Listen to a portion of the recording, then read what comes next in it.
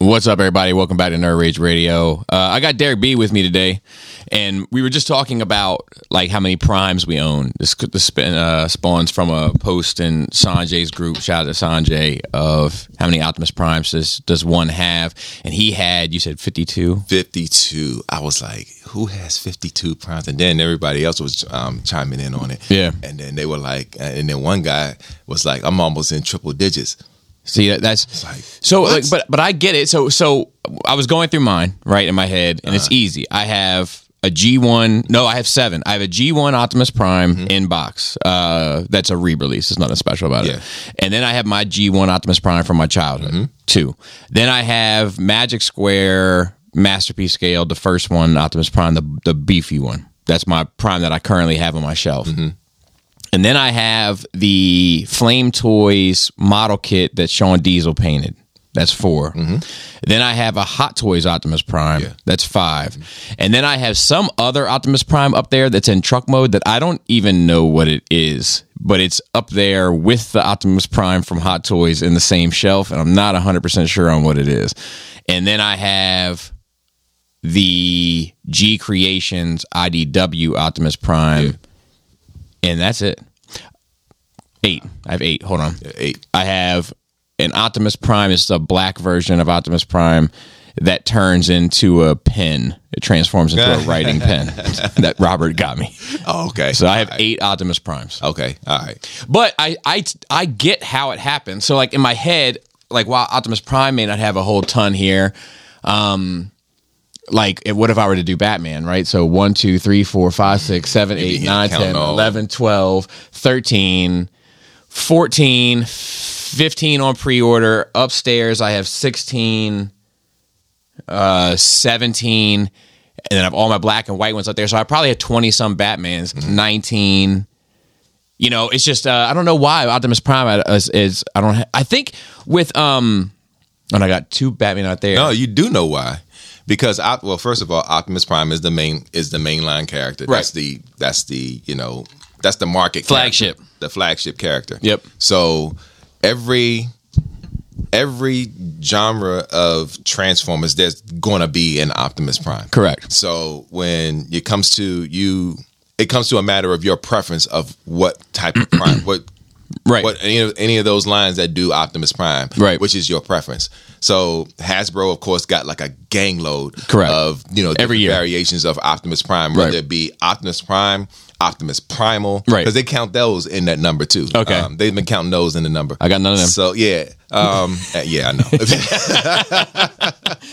I have a couple Rodimus Primes. Yes, so those got counted. That don't count though. Okay, no, because Rodimus is a whole other category. Well, yeah, okay. So is Primal, but okay. And think about it. It does deserve its own. Rodimus deserves his own category. I agree, but I would argue Optimus Primal does too. Yeah, but they're including Optimus Primal. Yeah, because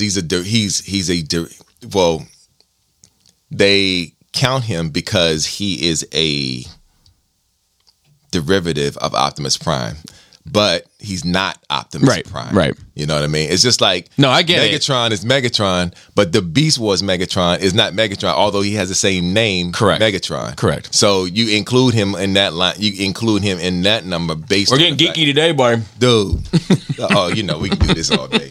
But I was like 52 Optimus Prime. I was like, who has 52 Optimus? And then, like I said, another dude, Trevor. I don't know if you know Trevor.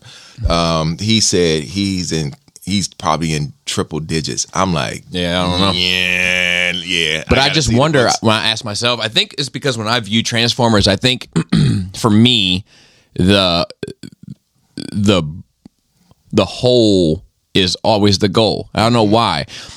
Like, take any of these characters here, right? Batman, Harley, Wonder Woman, Superman, Gambit, Rogue, Spider-Man, etc. I'm like, yeah, give me multiple versions, give me all the different poses, all the different options, like, but when it comes to Transformers, I'm like, nah, this one's probably good enough. I think because with Transformers, for whatever reason, I'm just like, I'm focused on the lot.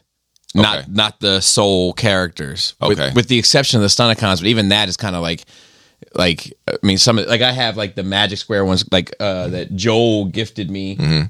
But I would never have bought those. Do you know what I mean? Okay. And I have like I'm regretting buying 2 sets of this Fans Toys now. They're going to be an extra fucking $500. But I don't regret it because it takes me out of the latex category. So because when it comes to wanting to get the ones that originally came out and they don't reissue them, you got to get them from somewhere else or get them from somebody else, and, right? And because they're a valuable product, you're going to pay a little extra for it than the original price. It depends on who you're dealing with. So yeah, I just don't know if I needed. I think when they were coming out, I was like, okay, I'm good with spending $600 to $700 for a set of Stunticons times 2.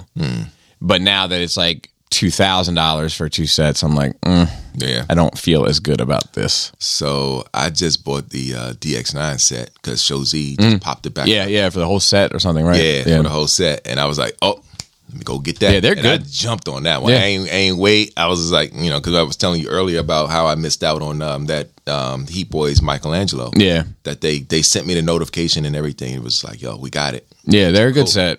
And I slept on it. A couple of hours later, boom, they were gone. I bought a $60 Snarf. Oh, yeah. The Super 7 one? Mm-hmm. Yeah. What'd you think of it? It's worth about $15. I believe you. Oh, I'm looking at it. Yep. Okay. All right. Somebody else had posted up something about that Snarf. But, we've been talking about that Snarf for months because it's Snarf. You shouldn't be paying. Agreed. He should have come with Lino, or they should have sold him with the 2 kids together for $100. They did Mumra and Mama. Right. Why didn't they do Lionel and Snarf that way? I agree. That should have been the thing. But because you know why, right? Why? Because money. Well, of course, it was always money. There's that part. It's always going to be money. But Snarf is a main character.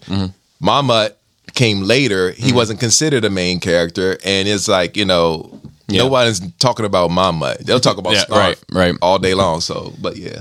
Yeah, 2 more the kids. main character, so you got to pay that main character price. Main character price. So for the listeners, let me catch everybody up real quick. Originally, we had a very special show planned with a full room. Me, Joe, Brian, and Derek, and we were going to do a Godzilla deep dive because Brian's a bit of an expert, subject matter expert.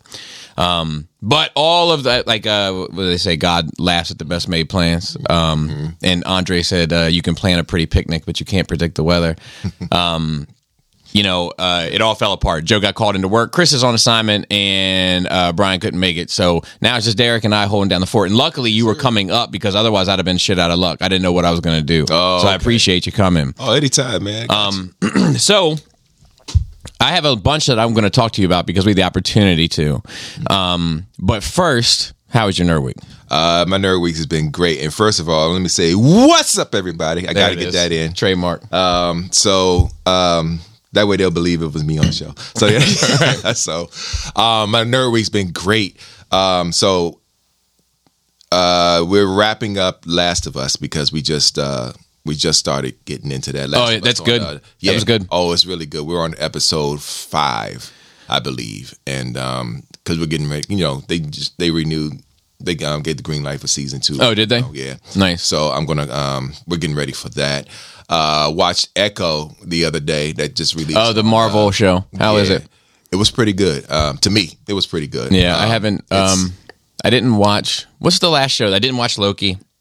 Loki. I didn't really care for Loki. I didn't watch the Marvels, the movie.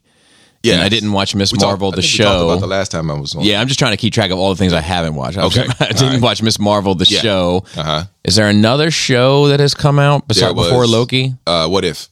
I didn't watch that. What If? Is there another one that came out? I'm trying to find what the last one I watched. I watched the Hawkeye one, the girl, female Hawkeye. Yeah, I watched Hawkeye that one. Series. Yep, because you got to watch that one before you watch Echo. Okay, I watched that one. Yeah, and then I think that might have been the last one I watched. Okay. All right. So, yeah, Echo is the newest one. It came out last Wednesday. I believe, Wednesday or Tuesday. But they dropped all the episodes, so you don't have to wait. Yeah. It was 5-6 episodes. I watched one episode of Secret Invasion. That was the last show I watched. Oh, God be with you. Yeah. Because that was. Yeah, but backed out. I was like, eh. I watched it twice because I watched it the first time because it was episodic. It was weekly. Right. It was a weekly episodic show, and then I watched them all together. And I was just like, they could have did this better. Mm-hmm. They could have did this way better. But here we are. We talked about the last time how my favorite series that they did was Falcon and the Winter Soldier because it just hit all kinds of points for me. Yeah, that was definitely one of the better ones. I think that's probably my favorite of the Disney Plus shows. Yes. I think the best show they've done is still Punisher. Mm-hmm. That season 1 and of then Punisher. we talked about that too because I actually separated Netflix and the Netflix rightfully shows so, from rightfully so, Disney rightfully because so. they were made under the auspices of Netflix, right? Where there was like no holds barred. They didn't have any type of restrictions. But also, I mean, Jeff Loeb wrote a lot of that, and Jeff Loeb he knows his way around a comic book, so I think that's why some of that stuff. I think that overall, and I have issues with the Netflix shows too. Don't get me wrong, but really, but I think that Daredevil season 1, Daredevil season 2, Punisher season 1, Punisher season 2, in the first half of Luke Cage, as well as Jessica Jones season 1. Yes. I think that those shows are all infinitely better than everything on Disney Plus. Yes, to include absolutely everything. I 1000% agree. Okay, it's funny because you didn't mention. You said Luke Cage first half. Yeah. The second half, it's I goofy. wasn't really. The Copperhead story was great. Yes. The Diamondback story was weak. And Bush. No, he was. It was Bushmaster, wasn't it? On season 2, yeah. Yeah, Bushmaster on season. I like the dude. They used to call me that in the early 90s. What? The Bushmaster. Really? When I was getting loose in these streets. No bull, but that's a flex. But I like the dude that played Bushmaster. He's an outstanding actor, and I like what he did in there. But I think they limited that. They limited that dude in that dude's character. The Bushmaster character itself, was a it was a deep dude. If you read anything about the Serpent Society, and was reading through that throughout the years, you'll know that Bushmaster was a freaking beast. But of one of those characters, but. And that's the other thing I was wondering. I was wondering if they were gonna,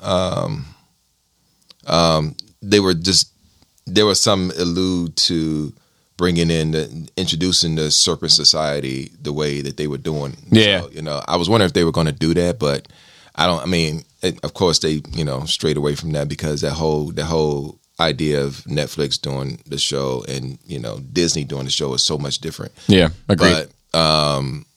But yeah. I would love to see Marvel take a more street direction.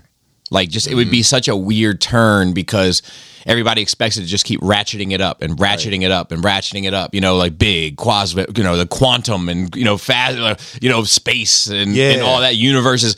And like, if they just took a complete left turn and said, nope, we're right here in Hell's Kitchen. Yeah, we're here in Hell's Kitchen for the next 5 years. You'll never see it. That shit would have been great. As long as they're catering to be a kid-friendly type of company, you'll never see it. Yeah, but they don't understand kids. I would have loved fucking Daredevil when I was a kid. Mm-hmm. Yeah. So what else? What else have you partook in? So let's see. I had a list of things to talk about. You don't have my, because the Droid doesn't have a note app. That's why I forgot last time. Oh. Are we still talking about that? You still hating on Droids? Always. Oh, okay. Let's see. There was something else. Okay, so as far as shows, that's pretty much it. Mm-hmm. That's all. That's literally all I've been watching since I was last here. Mm-hmm. As far as stuff that I got, it's like. Well, you're always getting something. I try to. I'm trying to do new things now. Uh-huh. I'm trying to expand my horizon. I love that for you. Yeah, and it feels great. I'm trying to expand my horizon past Transformers. Yes, because it's like, man, I've been a fan of a lot of things when I was coming up, right? And we're 70s babies, so it's like Super Friends, everything that we grew up with, like, and then when the 80s hit, there was Transformers, G.I. Joe. Look, oh man, G.I. Joe, Classifieds, Rabbit Hole. Yeah, that's a good line, dude. I'm like, I started out with it, but I was like, I'm not really into G.I. Joe like I am Transformers. I have limited myself based on Transformers because I created this rule for myself, because with Transformers, there's no oh, you're gonna get just the main characters and then that's all you're gonna get. Right. You're gonna end up wanting the entire season 1 cast, and you want the season 2 cast, and season 3 you want the season 4 Headmasters, Target Masters, when they all come out, you're gonna want those. So your collection is gonna be big, especially when you want to display it. So what you're gonna do is you have to get yourself a discipline where you're saying, okay, where do I want to take this? Because space is also it should be a factor. I think it's the biggest factor. I think that whenever you are setting up a display area, the overall look, vibe, and feel of the space is numero uno. Yes, it's numero uno. Absolutely. Like all the toys, accoutrement, books, deco, all that shit comes second. If you set up a room that the vibe is good to begin with, you're already so much further ahead of the curve. Indeed.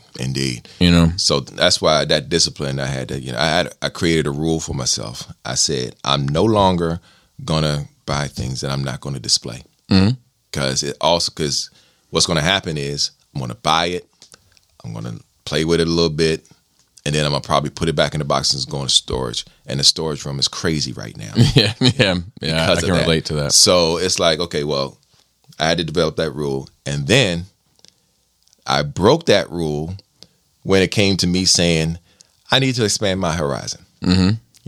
Because I was going to get another display case based on, other things that I liked collecting back in the day. Like Super Friends figure. I got like a bunch of 7-8 inch Super Friends that I used to get back in the day, the tall joints. Namely, I got a John Stewart. I got a Apache Chief. I got a Samurai. I was looking for the Wonder Twins. I couldn't find them, but they did exist back then. A Superman, a Batman, a Green Hal Jordan Green Lantern as well. And I wanted to display those in Wonder Woman, because Sean's in the Wonder Woman, so that's her thing. Yeah. So I wanted to do just a display with those Super Friends figures, like make them look good. I wanted to do G.I. Joe, and then when they came up with the classified line, I was like, oh, that's perfect. I'll just go ahead and do those. I had stopped doing G.I. Joe because it was just like, I'm not really serious about this, but the line just kept getting better and better. It's good. Better, yeah. So, and then, I just heavily went into doing, G.I. Joe. Wanted to, I got the His Tank. I went in on that one, the Dragonfly. Damn, it's a lot of space. And see, it's a lot of space. But going back to my rule, I broke it because I wanted to, expand my horizon. Gundam figures. You already know about that. I'm getting into, the Gundams. I was trying to, get into the model kits. I wanted to do the third-party stuff, the Mo Show, the Mix Show, the Cajun, it's something that line. But they do the metal builds. So right. I'm heavily getting into those. So I'm steadfast in breaking my rule right now. And it's just like, okay, where does it stop? Because I gotta still be able to display the stuff and before I even display it, think about displaying it. I got to decide where it's going to go. Where do I have the space for all this stuff? Because when you overcrowd, your whole vibe for the room changes. Yep. It's the reason why I didn't get, I want the his tank. I wanted it, but I was like, man, I got no place for this. And it's like, and I don't respond to vehicles in the same way that I respond to characters, so it's not like it was a super big priority for me, but I was like, man, this looks fucking cool. I would like to have one, but I don't have the space, so oh well.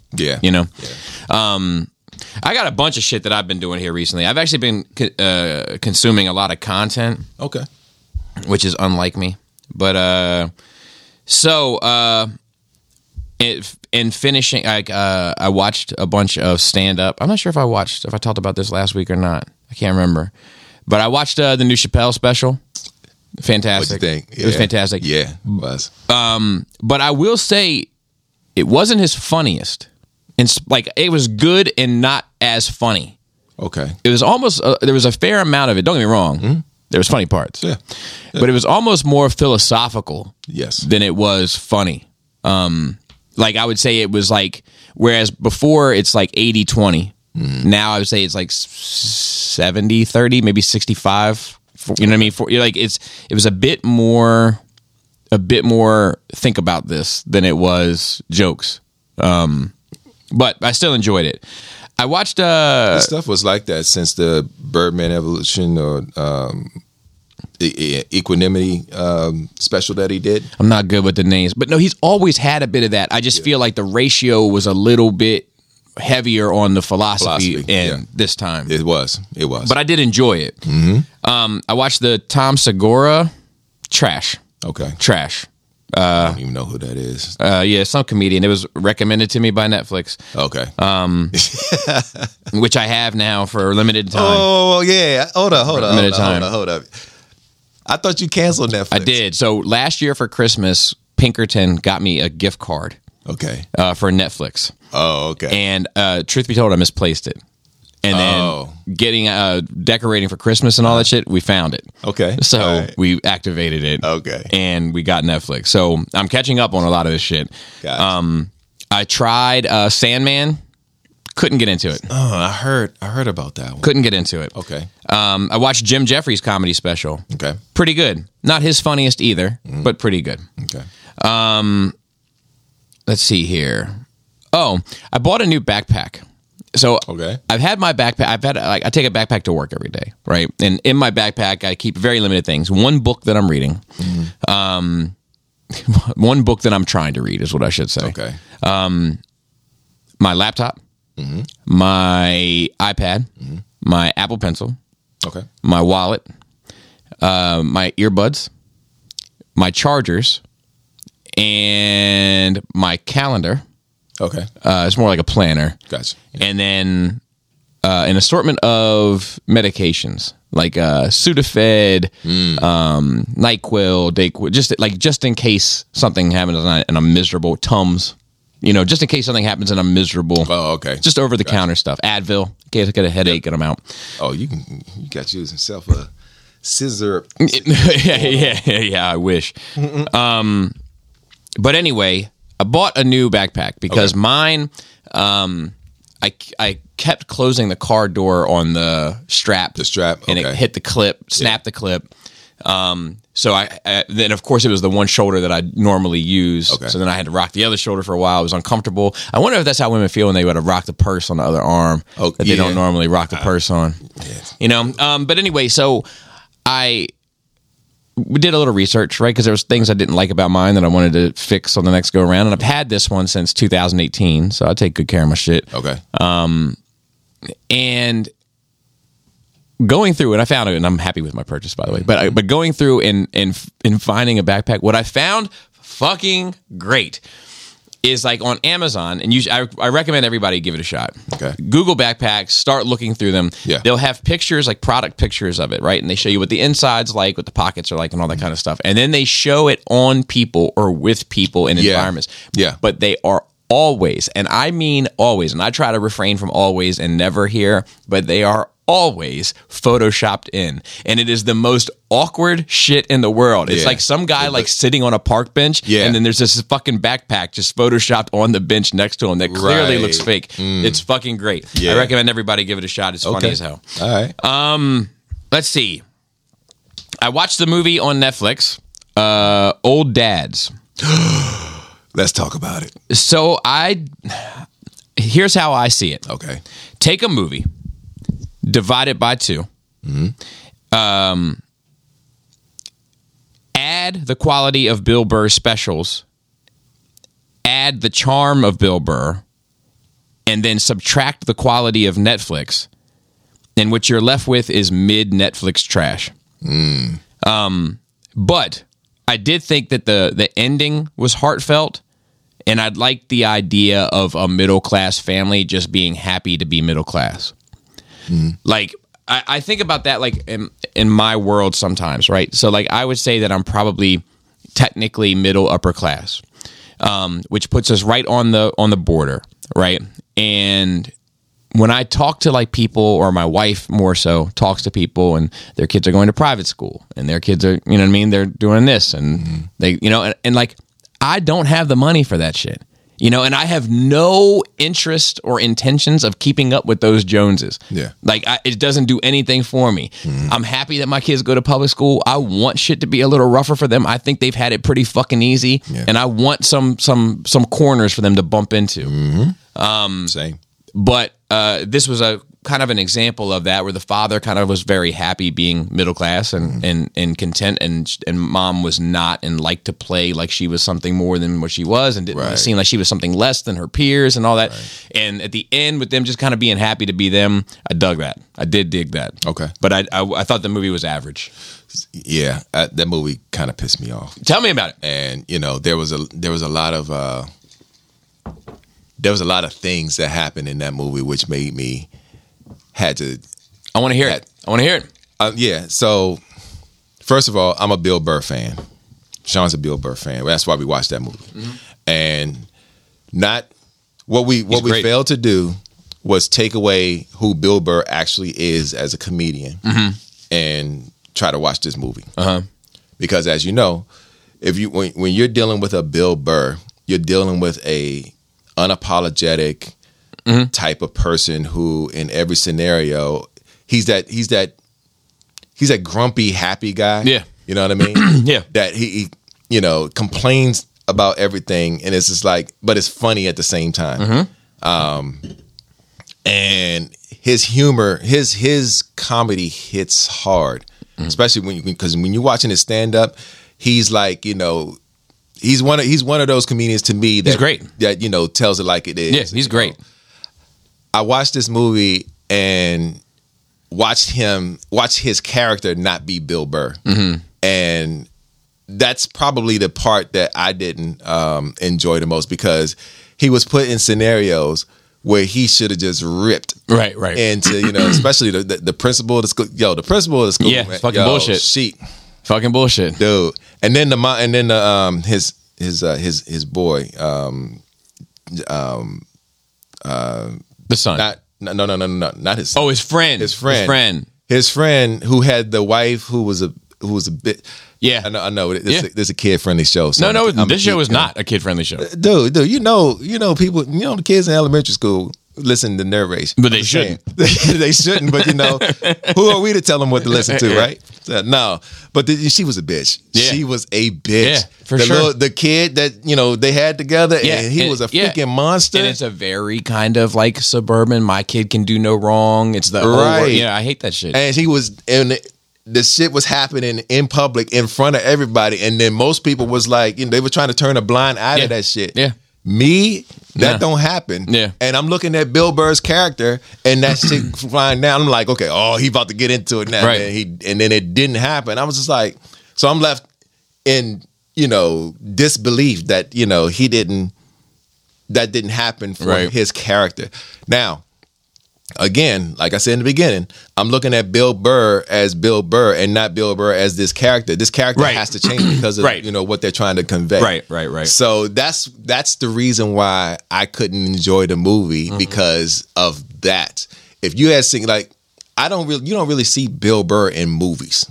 That's true. You know what I'm saying? It's true. So for him to, you know, and then other than him being on the Chappelle show, you don't really see Bill Burr in anything but doing stand-up stuff. Sure. It's just like, this is actually a good example. It's just like, who's the Spanish comedian? Not the real popular one that's got all kinds of Netflix specials. I got introduced to him too. Joe Coy. Oh, I'm not familiar. Joe Coy, he's done stand up for a long time. Yeah. And then he came out with this movie that just recently came out, which is kind of based off his life, but not really. there's some elements that were put in it, but there was a lot that was taken out. And I watched that movie, and I was just like, it was okay. It was just like that too. So and Joe Coy, he's another funny comedian. So that you should check out. So I put it on the list because I could use some. Yeah. So but yeah, the movie was disappointing to me too. So I did want to say something that was funny in the Jim Jeffries stand up. Okay. He said, "Why do trans women never shave their head?" We about to get canceled. Go ahead. No, but like it is funny, right? Like you're transitioning from female to male, right? But you're gonna keep God's gift of hair. You know what I mean? Like you don't have to deal with that male problem. You know, it's that was funny. And then he said that like certain ones should have to like just to see, or they should just have to shave the middle bit and just to see how it feels. It's pretty funny stuff. I watched Black Mirror season, this latest season, episode 1 and 2. Okay, I've heard of the series. I never watched it. So the series in the past has been great. Okay, this is not off to a good start with me. The first episode is just a South Park ripoff of the Terms and Conditions episode. Oh, okay. And the second episode is so fucking boring that I'm on my third attempt to get past a half-hour mark in it. It's just fucking dull, Daniel. Very, very, very bad. Okay, so far. Let's see what else. I watched the Exorcist movie, the new Exorcist movie that came out. I haven't seen it yet. What'd you think? So it's mid. I gave it a 6.5. Did they try to No, it's like it's a sequel. It's technically a sequel, yeah. Okay. It could have ended tragically. Like it had the opportunity to end very tragically, and that would have saved it for me. Okay. But it didn't. It took the safe route, saved the main character, did all the stuff it's supposed to do, and as a result, I found it kind of bullshit. But let me say this. I got a question. I'm not right in the head, man. All right. I don't think being possessed matters as much to Protestants. And when I say Protestants, I mean anything of that shit, anything that's set apart. Baptists, all the shit that's not Catholic, right? Or Episcopalian, which is like diet Catholic. Because, did you grow up of a certain Protestant? I grew up in a Baptist Pentecostal church. Okay, that would have been my guess. Yeah. Playing the odds. So here's the thing. If you have motherfuckers speaking in tongues regularly in your shit, if you have people smacking people's foreheads and healing them, if you have people playing with wild and dangerous animals because God will protect them from it, in my head, if somebody comes in possessed, yeah, any given Sunday, really, like it's fucking business as usual. Let's sort this kid out. Like, I don't feel like it should be as shocking to these people. Yeah. I think with Catholics it works because Catholics don't the culture of Catholicism doesn't really allow for any of the performative stuff. Like we don't get me wrong, we and I'm a recovering Catholic. I'm not practicing Catholic, but we have our people dressed like Jedis and everything else. Yep. You know what I mean? But like you don't have like somebody just standing up in the fucking pews going, you're not gonna see any type of shit like that. Everybody that's in a Catholic mass is just trying to fucking get to the end of it. You know what I mean? So when somebody comes downstairs and pisses on the carpet and says that their fucking Satan is inside them, Catholics are like, what the fuck? Where I feel like Protestants will be like, maybe. Yeah. Yeah. But my other question for that, because this was a Protestant family. Okay. Is it cultural appropriation? So I would say this. It's our shit, man. Right. Let us have our thing. Right. You don't see us fucking playing with snakes and shit. Like, you guys do your thing, and we'll fucking do the stigmatas and the fucking, that shit. So those two are definitely different. They're definitely different from each other, and to take on that type of, that's the problem that's probably one of the problems I had when I was coming up in the church and seeing different stuff like that, because again, I grew up Baptist Pentecostal, and I've never been around Catholics at all. So for them, for me to see what I see is unique to my experience in that particular, in that particular realm, if you will. Yeah. So when I learned what Catholicism was, and all of that, and to see all that different stuff, I was like, man, y'all wildin'. This is we got our own shit. Yeah, I said, okay. So to see it happen, to see stuff like that occur in the Baptist community, I'm just like, yo, y'all need to stop. So I think I saw Baby J stand up also on Netflix. Dog shit. Baby J. Yeah, trash. All right, so a couple more things. I think when you Jaina. said Baby J, I instantly thought who I don't know what his name is. that? No, yeah. It sounds like a rapper, but like he had a regular name, and then it was like AKA Baby J or something. Okay. I think my daughter's generation has an obsession with the N-word. How you mean? I'll tell you. So, like, first of all, like the kids are like known to get on like the video games and stuff and just start shouting it at one another at the top of their lungs. But also, there's like every time, like I swear, I probably hear it once a month about like, the who's got the N-word pass and who doesn't have the N-word pass, and I don't know. I'm just mentioning it as an observation that I'm seeing that there seems to be an obsession with it. It's an obsession because it's not yours. I mean, when something is not yours, you're obsessed with trying to, like the forbidden fruit. Exactly. So when you see it being done in someone else in your environment, and that they're not supposed to be using it, your curiosity peaks, and it's like, how many of them do you think practice it at home? Happening because it's behind closed doors, and at the same time, it's happening around them with no repercussions, because it's not like you're gonna sell. It's not like they're saying you can't say that, right? You can't do that,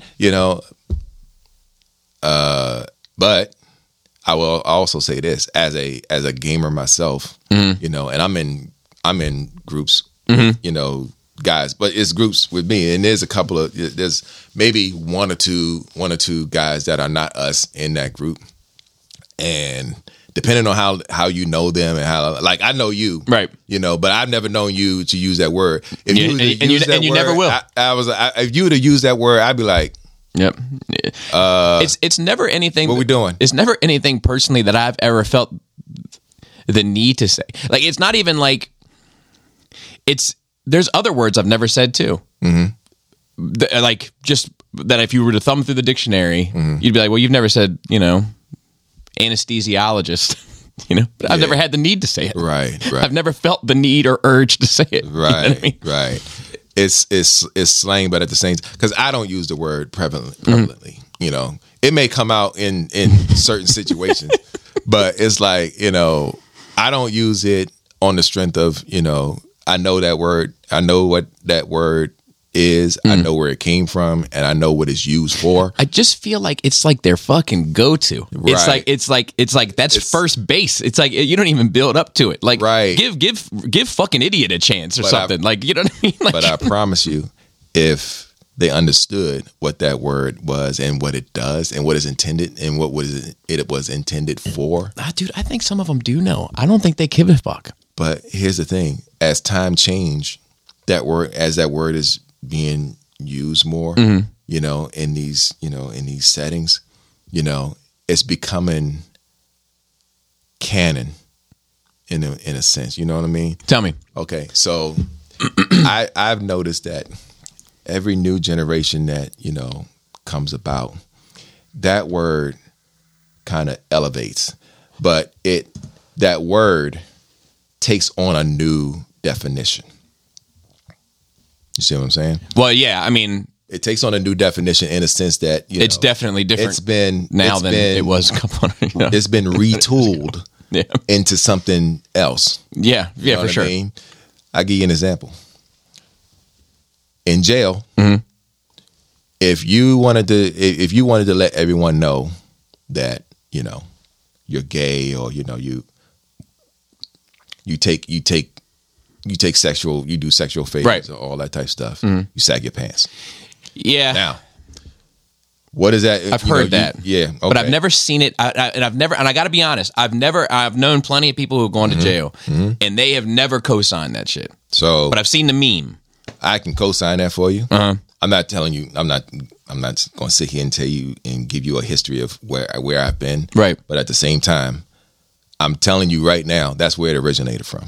See, because So- I would argue, and I got to stop you there because, Okay. like, when when I was growing up, a lot of people had pants that were too big because they were hand-me-downs from older brothers and shit. Okay. So when you wore them, it didn't matter how fucking you went to the last notch on your belt, your Yeah. fucking pants were bigger. And I understand think that too.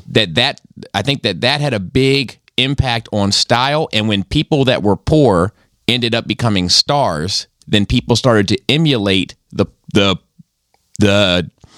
this misfortune. Yeah, I'm gonna have to disagree with you on that one because it's clear. It's a clear statement.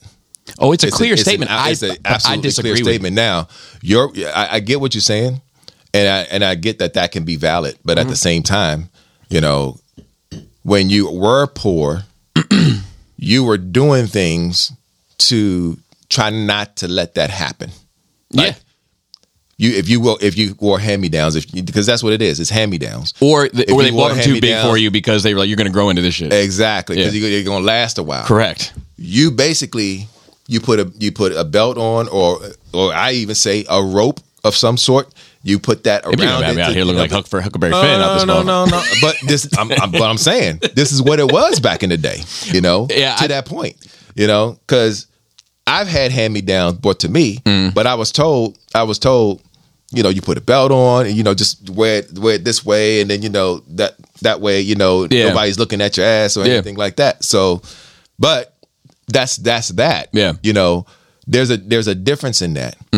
Now, when it's being done, it's being done on purpose. There and they are retooling it from what it originated from. That's what I'm talking about. Because that the original definition of that was I want to be somebody's here. Letting you know it's available to you. Just let me know that I need to know who wants it. So it was also a form of protection too. Yeah, for sure. When that if you had somebody that was that they look out for you, it was you were property. Once you were property, exactly. You were that person's property. Yeah. And that person who has that property protects that property. Right. So of course. In that entire time, that guy is protected. You don't mess with him. You don't look his way or don't do any of that. Right, I get you. Now, when it traveled outside, it was told, oh, we're going to use this as a style. Now, I don't want to, I'm almost 50 years old. Right. I come from a generation where, you were taught to dress clean. You were taught to dress nice. You were taught to appreciate your clothes, and be presentable at all times. So when I see stuff like that, and I know where that came, and given the fact that I know where that comes from, that's a problem for me, and it immediately gets addressed when I actually see it. Now, when it first started happening, that's when it was everybody was up. A lot of people were up in arms. It was up in arms about it, which they rightfully had to be. And then you was like, pull your pants up.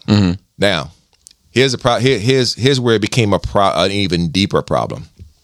When I would go in places, and then I would see young dudes with all that going on, and someone that's not them of their community be like, pull your pants up, boy, and they'll say, pull your pants up, boy, and then that takes on a whole other situation. Right. Because there's him being in violation, and then there's this other dude being in violation. Right. And then me stepping in like, whoa. And I'll say something like, that's not for you to be dealing with. I'll deal with it. He's of my community. Let me deal with him, because the way you're dealing with them is not the right way to deal with it. So I agree with that too. I agree with that too, but I don't view things that way. Okay. Right? Like let's say like we're outside, right? And there's some we'll say white kid running around hitting recycling bins with a baseball bat. Right? Okay. Feasible.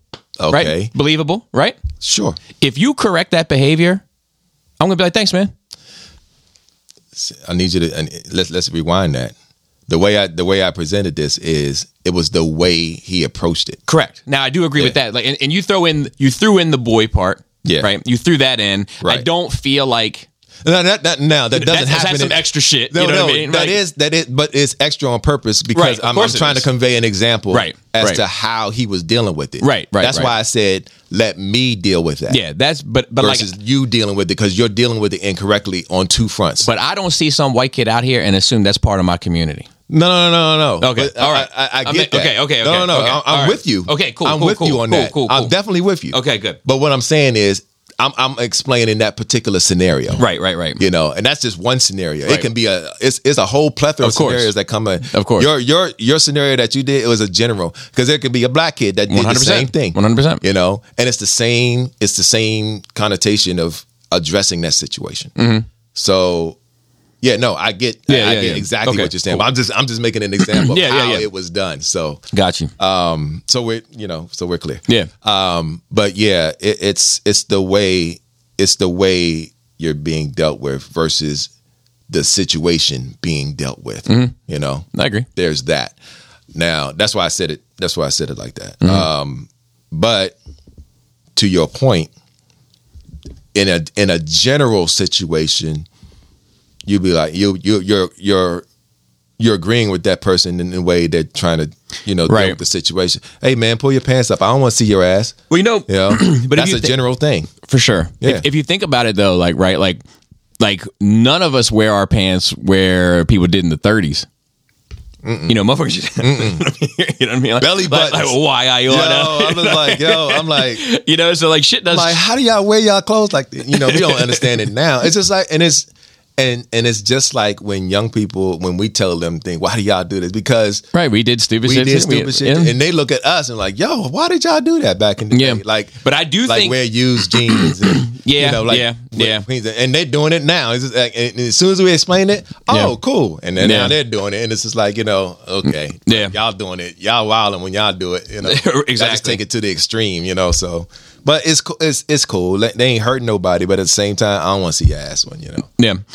So my kids had some funny stuff this week. Okay. My baby said two things that I found funny as shit. Mm-hmm. One was she just randomly said, "Am I Jewish?" And I was like, "No." And she was like, "I got dark hair." And I was like, "You do?" Okay. She's 7. But so is your oldest. 100%. Yeah. Yeah, but my 7-year-old is trying to make sense of the world. You know what I mean? So she's like, why do I have such? I mean, her hair is my oldest is darker, but my oldest also dyes her hair and shit. Like, she does. Blonder, yeah. Like I didn't know that. She'll do like highlights and stuff like that. Right. Okay. And then she said. This was like it was such a deep question that I said I can't answer that right now for you. Okay.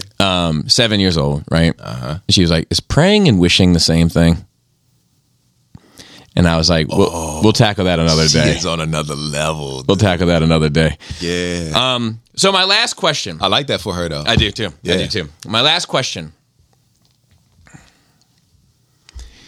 Okay, so for me, when I view R&B music, I don't consider like the Temptations and shit R&B music. Like to me, R&B in my mind, right, is this blend of like hip hop and soul, right? Soul is soul, and then there was this blend in the late '80s, like when you get like Mary J. Blige, and you get even like the New Jack Swing stuff, like Bobby Brown, BBD, all that kind of stuff, right? Mm-hmm. Teddy Riley. So Teddy Riley, correct. Virginia, DMV in the house. Yep.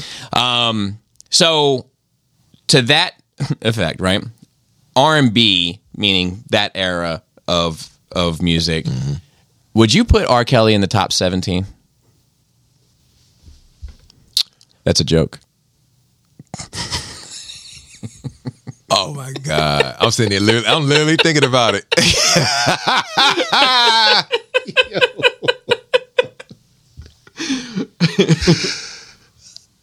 Yo. Yeah, edit that out, if you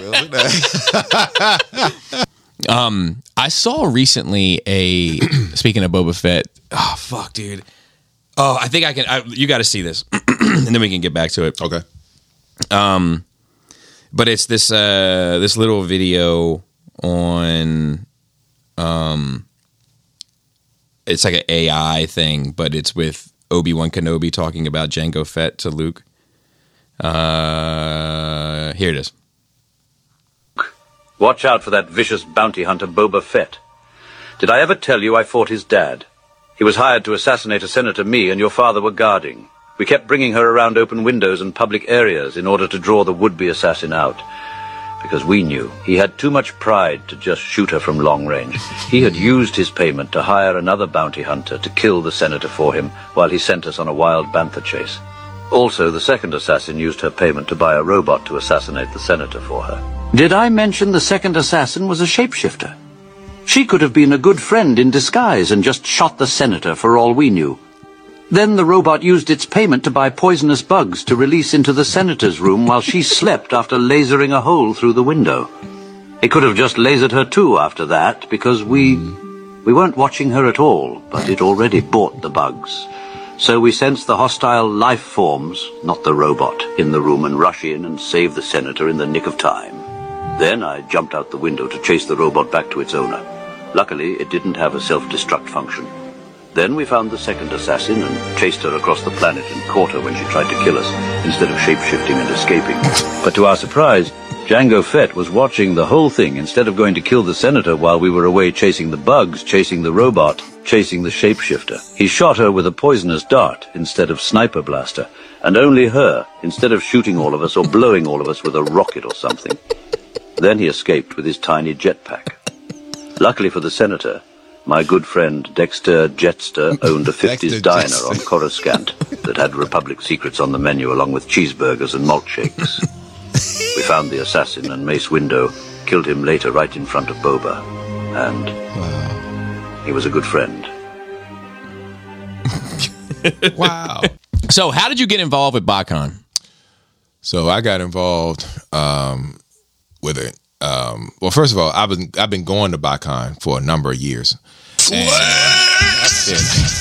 not really a flex. You know. That's why we use it. Okay. It's like I have a 2-car garage. Yeah. So yeah, but we been going to BotCon for a number of years and just gotten to know a lot of.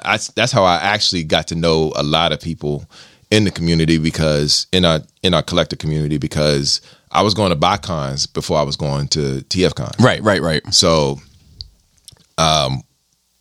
over the years, we got to know the people that actually ran it from Publications, and this was Brian Savage and all of them. I've had several conversations with them. During what have they time. been like? Those conversations. So, I mean, there's some sketchy history with all that crowd. So you gotta understand, when you're conducting a business, you don't sit down and pal around with your customers. That's just business. Pal around. So as showrunners, that might be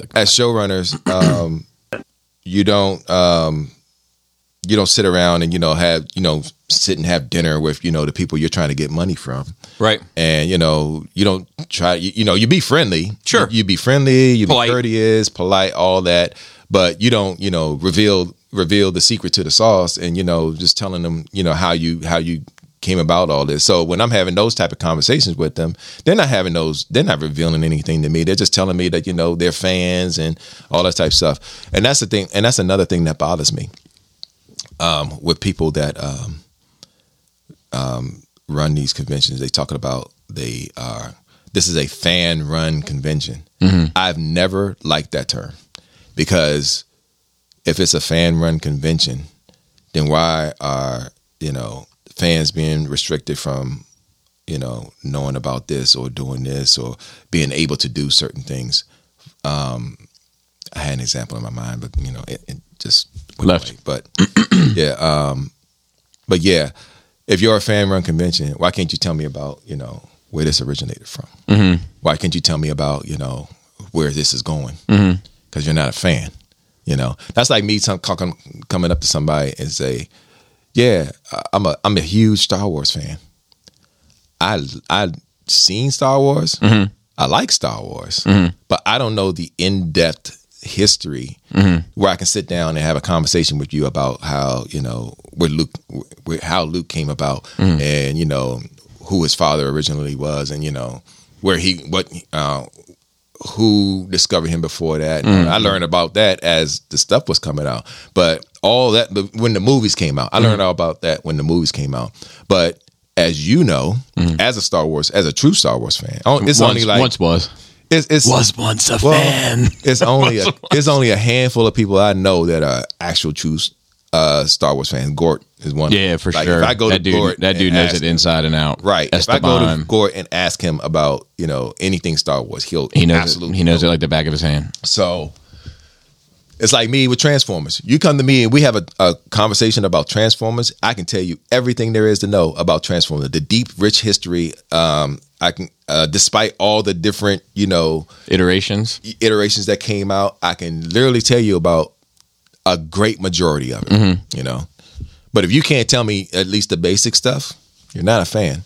So I would go and have these conversations with these quote unquote showrunners and be like, yeah, man, I'm really liking the way they did, because they did this, that, and the third, and they're like, yeah. They get, how you get that, yeah, that nod, like they're just trying to get through the conversation, right? Exactly. So I'm just like, all right, cool.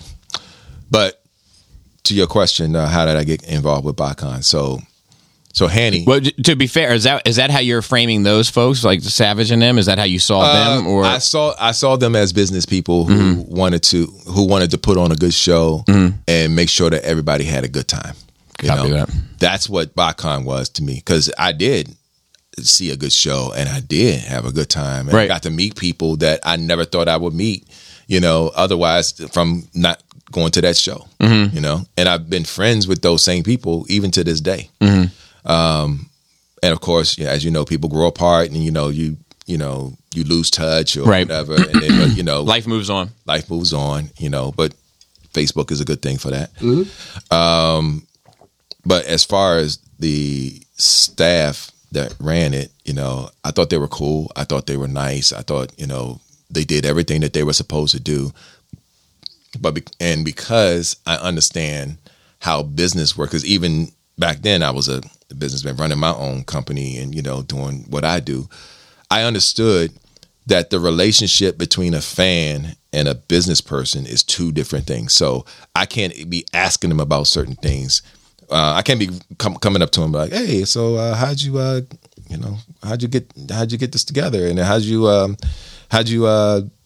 the concept start and all that type of stuff, and what's your numbers looking like, and all, right, doing stuff like that. Because my mind back then, because I'm business minded, I'm wanting to know that stuff, but I know I can't get that stuff, so I know better than to ask stuff like that. Right. So when I'm having conversations with showrunners and even at TFCon, these are stuff that I wanted to talk to them about, and if they're willing to talk to me about it, great. If they're not, great too. I'm still want to try to enjoy the show. Yeah. If you're running a good show, you got everything set up right. You got your guests coming out to see the fans. These phenomenal talent that comes out to these shows to see the people that they literally help raise.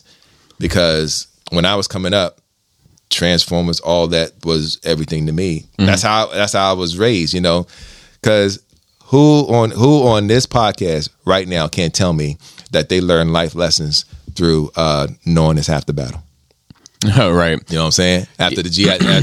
Joe ends, there's those life, there's those, I gotta be honest though, I stick a fucking fork in the fucking toaster all the goddamn time. If I can't get that fucking bagel out, that fucking fork is going in. Right. And I always think to myself, man, they'd have a fit. Fucking Lifeline would have a fit if he saw me right now. Yep. And because that's where I learned, if you see a power line on the street, don't go up to it. Yeah. Call 911 and have them, them do it for you. you can't call Roadblock because he's not going to be there. Yeah. So, That's true. But that's how most of us were raised. And, to hear these talent that voice these characters to teach you these life lessons, it was an honor and a privilege to actually see them and meet them. Now, they're not the writers. They're not the ones that produce the show. Right. They're the ones that give life to the character that you love so much. Right. So you're giving them, you're paying homage to them. Sure. When they come in, you want to get their autograph, take your pictures with them because that's the precious moment that you have. So when these showrunners put that all together to make these opportunities happen for you, where you can meet your quote unquote childhood heroes, right? You have that opportunity, right? And you're grateful for them for that. Now, on the business aspect, you can't learn everything then. When I met Hanny, at TFCon, and we had conversations about him and what his business is, because Hanny, for those people that don't know Hanny, first of all, Hanny is the owner and operator of Agabus.com, and he is a phenomenal dude. He's always busy, but at the same time, he's not too busy. He hasn't been too busy to have a conversation with you if you're at these shows and whatnot. He'll sit there and talk to you just like some of the others. Although he owes me a text back, I'll tell you that. He owes he owes me several texts back right now, and we're running a show right now, so it's like, but he's always busy. That I can definitely say that. Yeah, I know. But when it came to BotCon, when he was getting ready to do it, he called. No, I happened to call him one day, and we were just talking, and then he was like, "Yeah, I'm about to do BotCon," and I said, "Oh, cool, all right." And then we were talking about what we were talking about, and then I remembered him saying that, and I'm like, "So BotCon's coming back? He's buying the license and everything." So I instantly started thinking about things and thinking about concepts of what to do at the show and everything. And then so I call him back. I'm like, "Hey, I had this idea. Let me run your panels. And I'm very experienced with talking to people. I know how to run panels. Let me run your panels." And he was like, "Cool. I trust you. We can make that happen." I said, "All right, cool." So a month later, he calls me and was like, "Hey, you're definitely running the panels, but I need you to do something. I need you to do something even bigger than that." I said, "Yeah, okay, what's up?" He said, "I need you to interview Frank Welker." And this is when he found out he was getting Frank Welker. And I was like, holy shit. And you know who Frank Welker is. Of course. And I was just like, "Are you sure?" He's like, "So yeah, you're running the panels. Just create one where you're talking to him and y'all, talk for a while." For the listeners, in case you don't know, he's the voice of Megatron. Yeah. Among others. Yeah. I consider Frank Welker, and people, some people get mad at me when I say this, but I consider Frank Welker the Mel Blanc of our time. The Mel Blanc of our time. Fill me in, remind me. Mel Blanc is the voice actor that did all the Looney Tunes. Okay, that's what I thought it was. Like, you ever seen that Speechless print? Speechless print? Yeah, it's fucking, dude, I'm getting the chills thinking about it. Okay. But it was after he passed. They did this animation print. And it's like all the Looney Tunes characters like standing on this stage, bowing their head with like a microphone lit with a spotlight that's empty. And it's fucking great. I've never seen that. Yeah, and it's like an official Warner Brothers print. Like it's okay. Yeah, but it's moving, Wow, that's what's up. But yeah, he did it fuck ton. Yeah. And Frank is no different. He's done a crap ton of for sure of characters, and so like I said, I consider him the Mel Blanc of our time. So to get that honor, it was just like, yo, I'm definitely on it. And I've been studying and doing all this stuff. And then getting back to my relationship with BotCon in the past, I've gotten to know, towards the end of BotCon, I've gotten to know several of the talent that used to come down there. Frank Todaro, who's another voice actor, he had the honor and privilege of interviewing Frank at BotCon 2015. And me and him became good friends over the years as well. When I found out that I was doing that interview with Frank Welker, I instantly called Frank Todaro and was like, "Dude, guess what I'm doing?" And then I told him. He was like, "Yo, that's cool." I said, "Yo, I know you got some tips for me," because I'm talking to somebody that's like the previous person who had the work experience, you're trying to get the knowledge from them to find out what to do. The one thing he said to do, he said, no matter what questions you have, let them drive. The interview. Yeah. He said, no matter how many questions you got for him, let him drive. Because there's going to be some instances where he's going to want to just ad lib and talk to the audience. He's going to just do things. Let him drive. If you do that, you're going to enjoy the entire interview. I said, okay, cool. So, don't do it the regular way. Let him do whatever he wants to do, but kind of, keep the reins in at the same time. Did you get to still ask him all the questions? I did. Okay. I still got to do it. And also I got to let him do his thing like he normally does with the crowd, just, engage in the crowd. Sometimes I watch interviews with people that are like really, like their presence is a domineering presence, and they take control. Yeah. But then the interviewer, I don't feel like never gets it back. And then sometimes when I'm watching that, I'm like, man, like I still want to know some shit here. Yeah. You know what I mean? Yeah. So I'm glad to hear that at all. Yeah, I'm glad. I got to do everything that I wanted to do with him, plus let the audience do their questions and his own added stuff. Exactly. So cool. I mean, it was. I wish we had that up on. 'Cause when we did that first BotCon in 2022. We didn't have a lot of audio, video recording, all that type of stuff. I mean, there was people that recorded it. Right. But, but to me, it went off like a hitch. And then he complimented me after when we had a thorough conversation about the whole thing. He said, "You did absolutely great." He signed a bunch of things for me. I was just like, it's cool.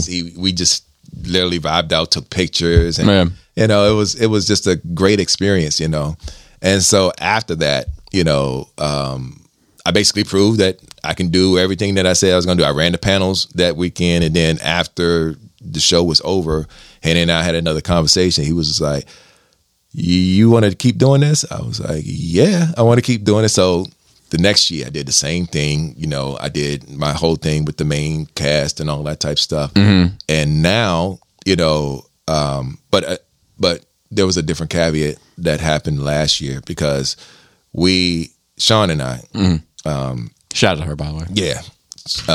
Loving my life. Yeah, she's great. She's phenomenal. She, I can't, I'll talk about her all day. But, Sean we wanted to be even more involved because there's some things that we can do extra with the panels and, with the show in general.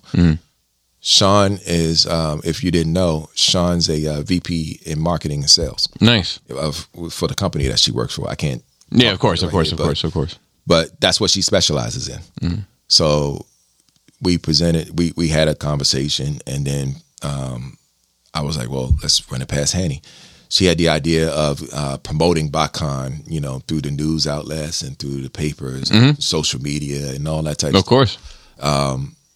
Presented the idea and the numbers to Hanny, and Hanny was like, "Okay, well, let's do this and then see how it does, and then we'll expand." Not only did she deliver on everything that she said she did, she got even more from the venue that in what we originally were going to get, and that was all thanks to Sean. And her experience with dealing with the people in the New Jersey area and all of that. So, and the connection of people that she had during that time. Right. Shit.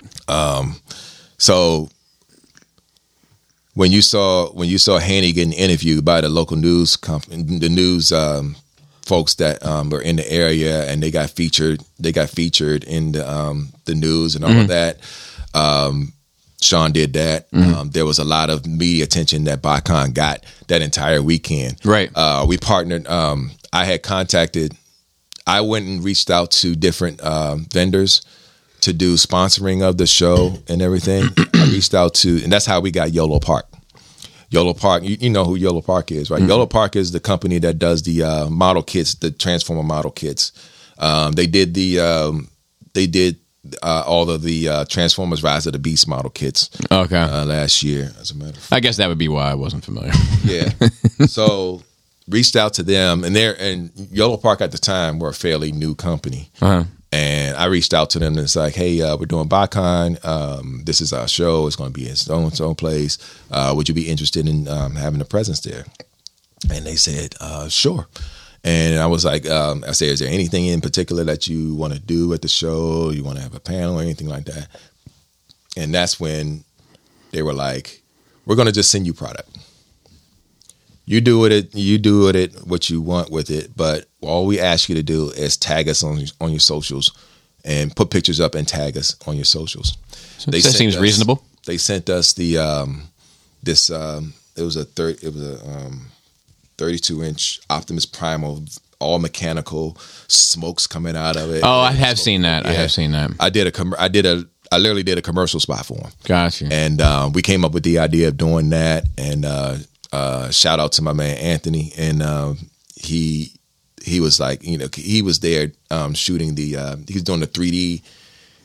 He was doing this 3D thing with the room to show it to, so we can put that on the site to give everybody a map to know how to get around the venue and whatnot.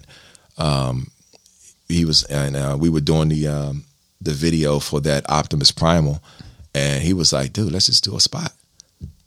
I said, okay, let me write something together real quick. But we didn't have time. We had to really get it done because we had to do all of this before we opened the doors on the first day.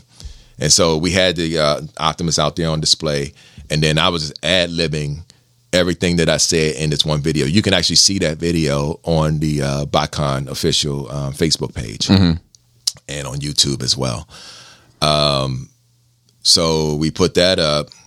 That video got, that weekend, it got like 30,000 views. Wow. Because we tagged Yolo Park on it. Yolo Park sent it on all their socials, and then it got all types of attention. Right.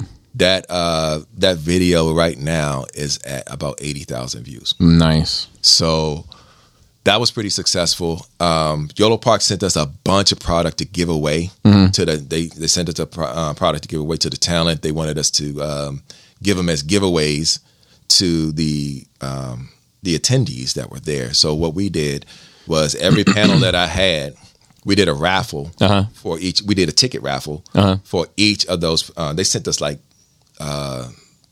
20 figures a piece for each, and it was an Optimus Prime, an Optimus Primal, a Bumblebee. There was another character.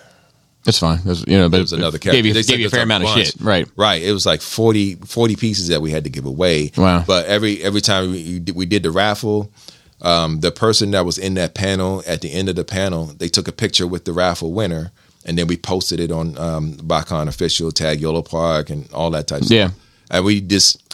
And that became a phenomenal partnership with Yolo Park for BotCon.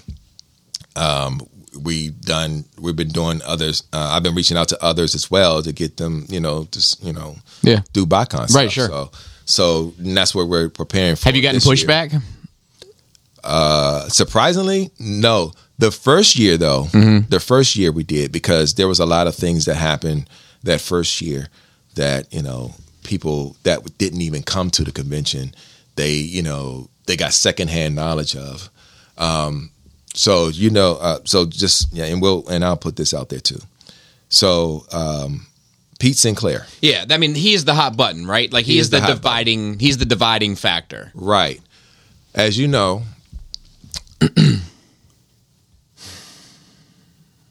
I'm going to tell this story, but I'm going to frame it so I don't get in trouble for telling this story. Okay.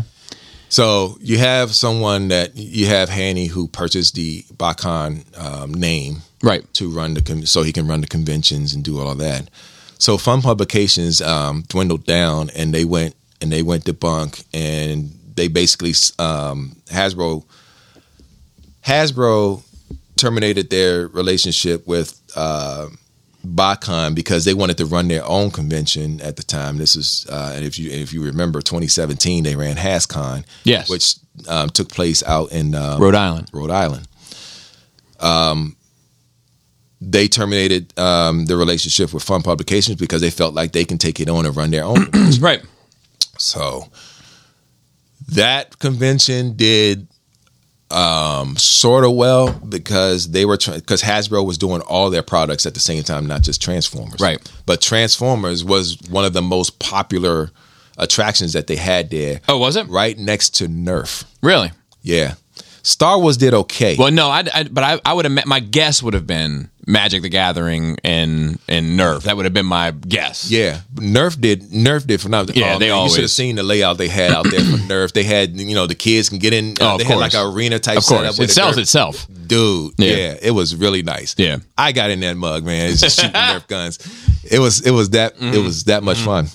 They did that's also the year they came out with that combo collector pack where they had Transformers, Visionaries, all sorts of it was the Revolution line, the Revolution was that like the shared comic line that they had, the shared universe idea? Okay, yeah. And they did the toy kit, and they came out with that. People were excited. They're going to relaunch Mask, right? Yeah, they did all that. But as you already know, that that didn't do so well over time. But getting back to HasCon, Fun Publications, they took that away from them, but they didn't take the Joe thing away, which is why G.I. Joe had a very small presence at HasCon that year. I mean, they had like a little booth for G.I. Joe, and they were doing concept stuff. Interesting. And that's where I'm in my belief that that's where they were thinking about the concept for G.I. Joe Classified. Because the stuff that they had at the time, it looked exactly like what they're doing right now. Gotcha. But it was a very small setup, and they had like 4 people in this small booth outside the convention, talking about it. So as you know, Fun Publication held on to JoeCon, and when they did that a couple of years, I can't remember if they're still doing it now, but fast forward to 2021, Hanny buys a license for BotCon through Fun Publications, and it was open, so he bought it. He meets certain gentlemen from Fun Publications, who formerly was Fun Publications, but he had ran his own show before. RobotCon or something. Peace RobotCon. Right. He ran his own show. He had took on the merchandising license for BotCon, which was not owned by Hasbro. It was owned by Fun Publications. Pete's company, Night Shining, took on the licensing for BotCon because they were diminishing everything. Right. So he took on all the product.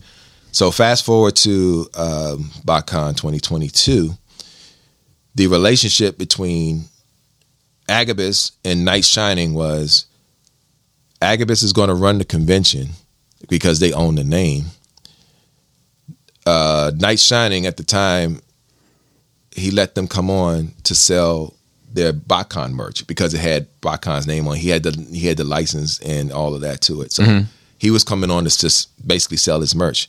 He had no input on how the show ran or anything like that. That was all Hanny.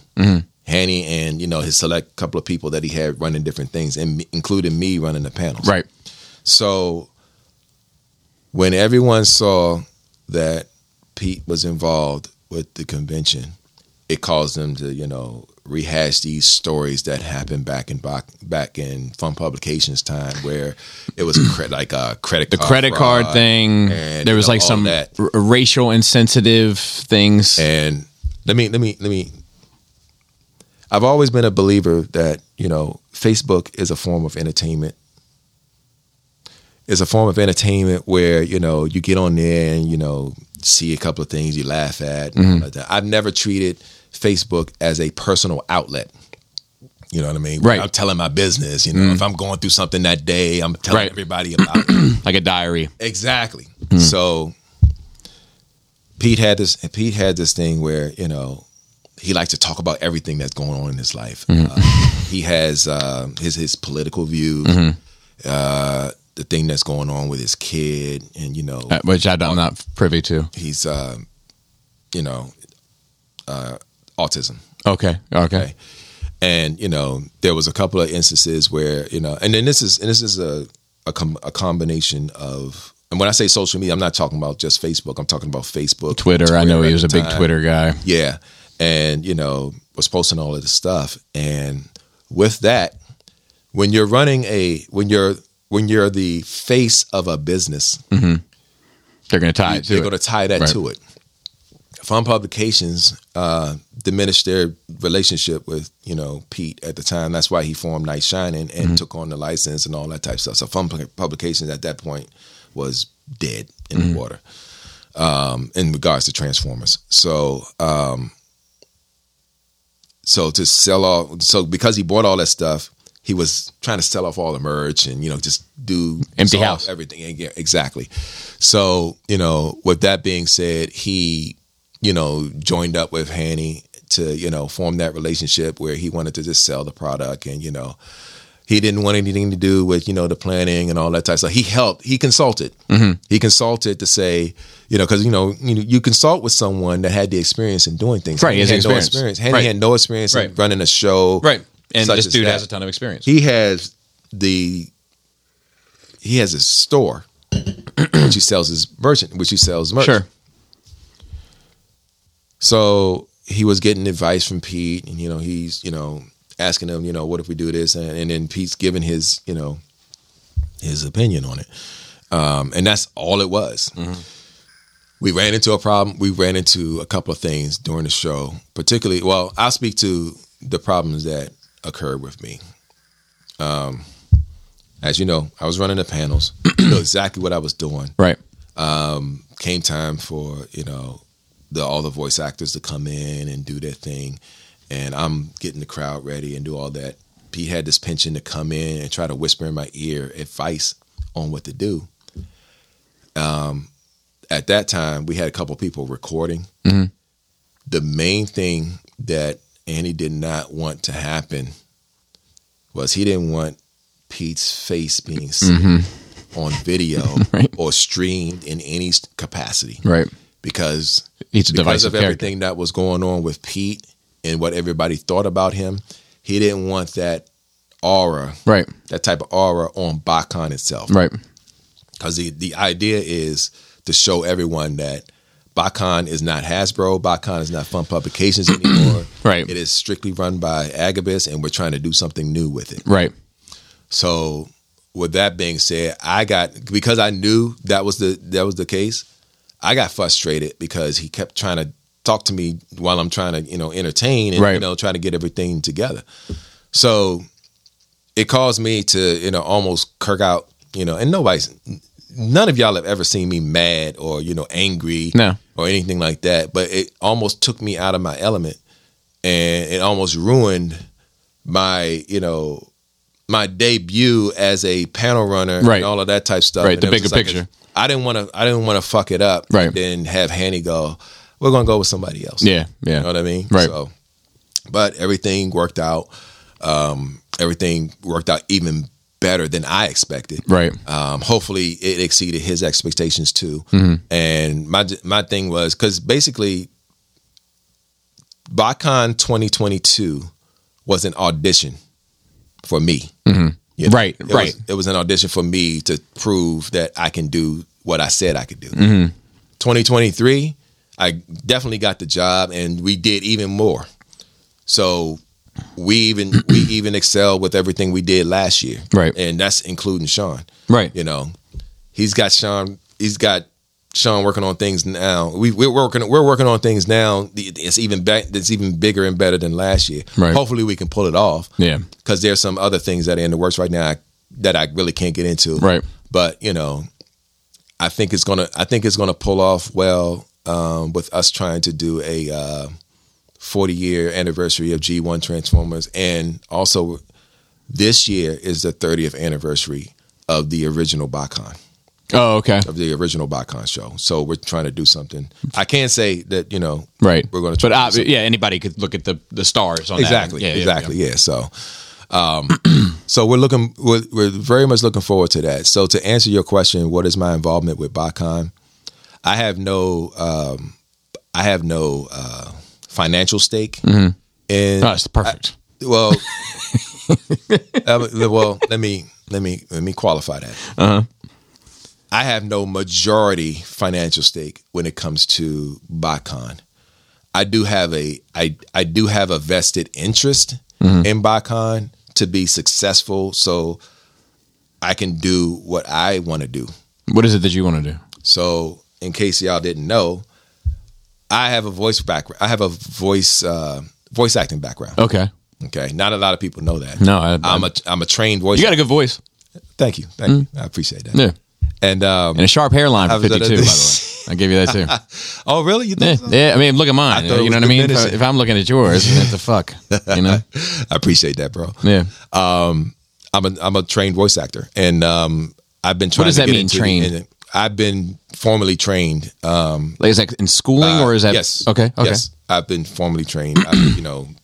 I've done classes. I've been given instruction, professional instruction, and to do voice acting. So I don't have a resume. So I've been trying to have a gateway to get into that particular aspect of the business. So it grants me the ability to meet certain people and be in certain places and all of that type stuff. Gotcha. While at the same time showcasing my ability to perform. Right. And to do other things like I've been doing. So it's like, I'm working constantly. Yeah. I'm working constantly. I have a regular job, as most people that want to do this do. I have a regular job as well. Of course. Shit. Of course. I'm supposed to be at work right now. Anyway, so. Hey, you don't have to say that. People don't know when this recorded. Right. But allegedly, yeah. No, because you'd be surprised the hours I work. So yeah. So that's my whole thing. That's my whole thing. And I want to be successful, as anyone does when they want to do something. So you think it's the networking that might put you in a better position? Sure. Yeah, networking does tremendous things for a lot of people. No, of course. It's all who you know. Exactly. It's 100% who you know. It's, unless you're fucking Michael Jordan or somebody. You know what I mean? Unless you're like the cream of the crop. Exactly. It's all who you know. Exactly. And then, I'm not there, but at the same time, I want to be in a position where I can thrive. Yeah. As a person and as a person overall. Yeah. As a professional, I definitely want to get there. You work with Eric B on like the third party stuff, right? Like, how does that? The panel. How does that relationship unfold? First of all, that's my dude. Of course. Shout out to Eric. Shout out to Eric. Shout out to The Realm. The beautiful thing about The Realm is that we're a community in which we support each other in everything that we do.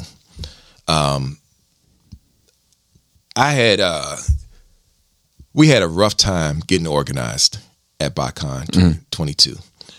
And, first of all, we encountered an issue where the product that we had to put in displays and everything, it came late. It got shipped late. And then when it did ship late, it got shipped to another hotel that was literally the same hotel chain, but it was shipped to another hotel. We had to go get it. Murphy's Law.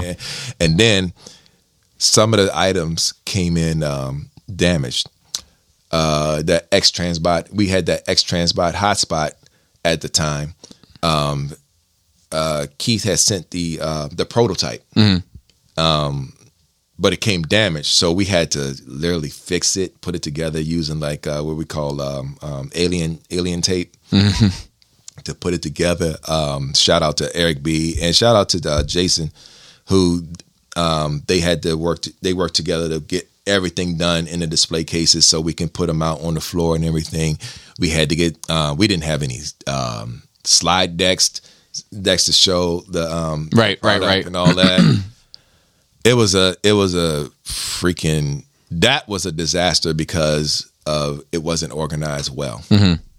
So Eric came on because I was like, yo, can you help me do such and such and such? And he was like, yeah, no problem. Right. And he had his whole family there. So his whole family was supposed to just enjoy the show. Sure. They were supposed to just have fun there and, right. go out and see the sights. Because, we were in Nashville. So, it was Eric will put himself to work anywhere, though. Like, I will tell you that about it. Like, he does. I remember at being at a wedding with him, and, we're guests. And look, when I host. Yeah. I work. When I guest, I guess. Yeah. Yeah. You know what I'm saying? I know. Eric does not. Eric Yeah. is on full time. Like, and he was setting up chairs and shit for my. I was like, man, you better get a 30% of somebody's check. Yep. But that's the caliber of a man and an individual that Eric B is. Yeah, for sure. He's phenomenal in every sense of the matter. When it came to that day, I had asked Eric, can he help me, just do things? And then, so before the show started, he would walk around with me, and then, we would be asking Hanny about different things.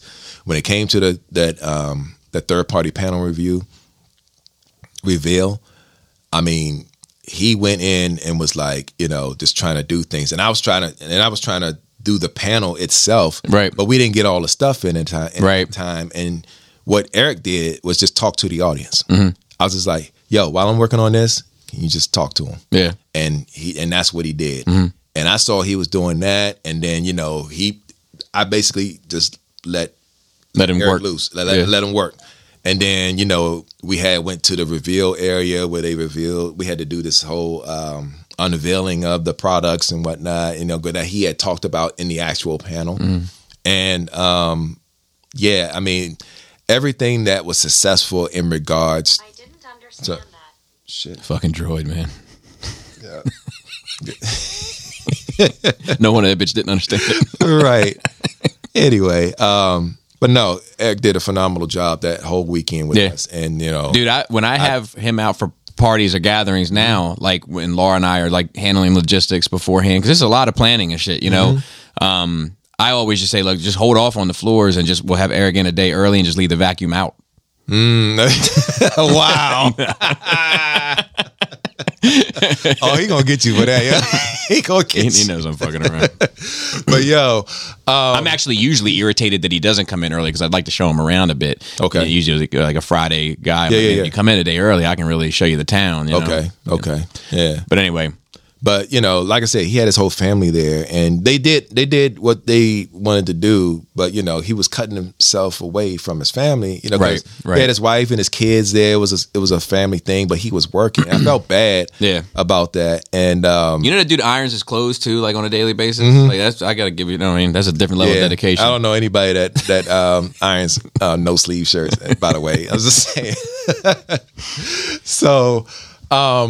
But yeah, that weekend was just it was incredible what he did, what the other guys did, and how do you get the slides and shit? Like, does Hanny just send all that over to you, No, are you the one doing correspondence for? I'm the one doing correspondence, No shit. but at the same not that year. But Hanny 2023. Hanny had reached out to a lot of people, but they didn't send us stuff, so we had to literally take pictures with our phones of the stuff that we were trying to show. Like I was up on the stage just trying to get all that stuff together, so I could put it up on the big screen so everybody could see it. And then when we went down there, that's when everybody was able to see it in person. Right. Eric B walked through that whole thing. Eric B studies. He's a student of this, and he is very knowledgeable when it comes to the companies, the product, and all that. He can explain it, and he can explain it up and down, back and forth. Once he knows what it is, right, and is able to look at it, study it, and all that, and that's to his credit because he did all of that before we actually did that panel. That's why he was able to articulate it the way he did. And when that whole thing was over, I was just like, dude, this is what you're doing. Right. This is what you're doing. Now, he didn't know to the extent of what I was talking about, but 2023 came around. The one thing that I did make sure, I said, Eric B is running the third party panel from now on. Yeah. If we do a BotCon and he can come out, he's going to do the third party panel. So every year, God willing, if he agrees to it, his wife agrees to it, he will be doing the third party panel. You will see him doing everything. Last year, oh man, he was incredible. Him and Sean, we had a better response from the companies the last BotCon than we did in 2022 because we got to really just directly talk to them. They sent us slides. Right. Sean got all the content, put it in a PowerPoint like you're supposed to. And then Eric was able to, he didn't even see it before he had to go live with it, but he did it like it was like he did it like he already saw it. And, he explained he was able to go through everything with it. So I was just like, yo, this dude's a pro. Yeah. He's a freaking pro. So Yeah. Eric B does all the third party stuff from now on. So and as far as the rest of BotCon, it's amazing because of the Realm's the Realm of Collectors presence in 2022. The Realm got to do a lot of things at BotCon at 2023 that really made BotCon as an entity notice.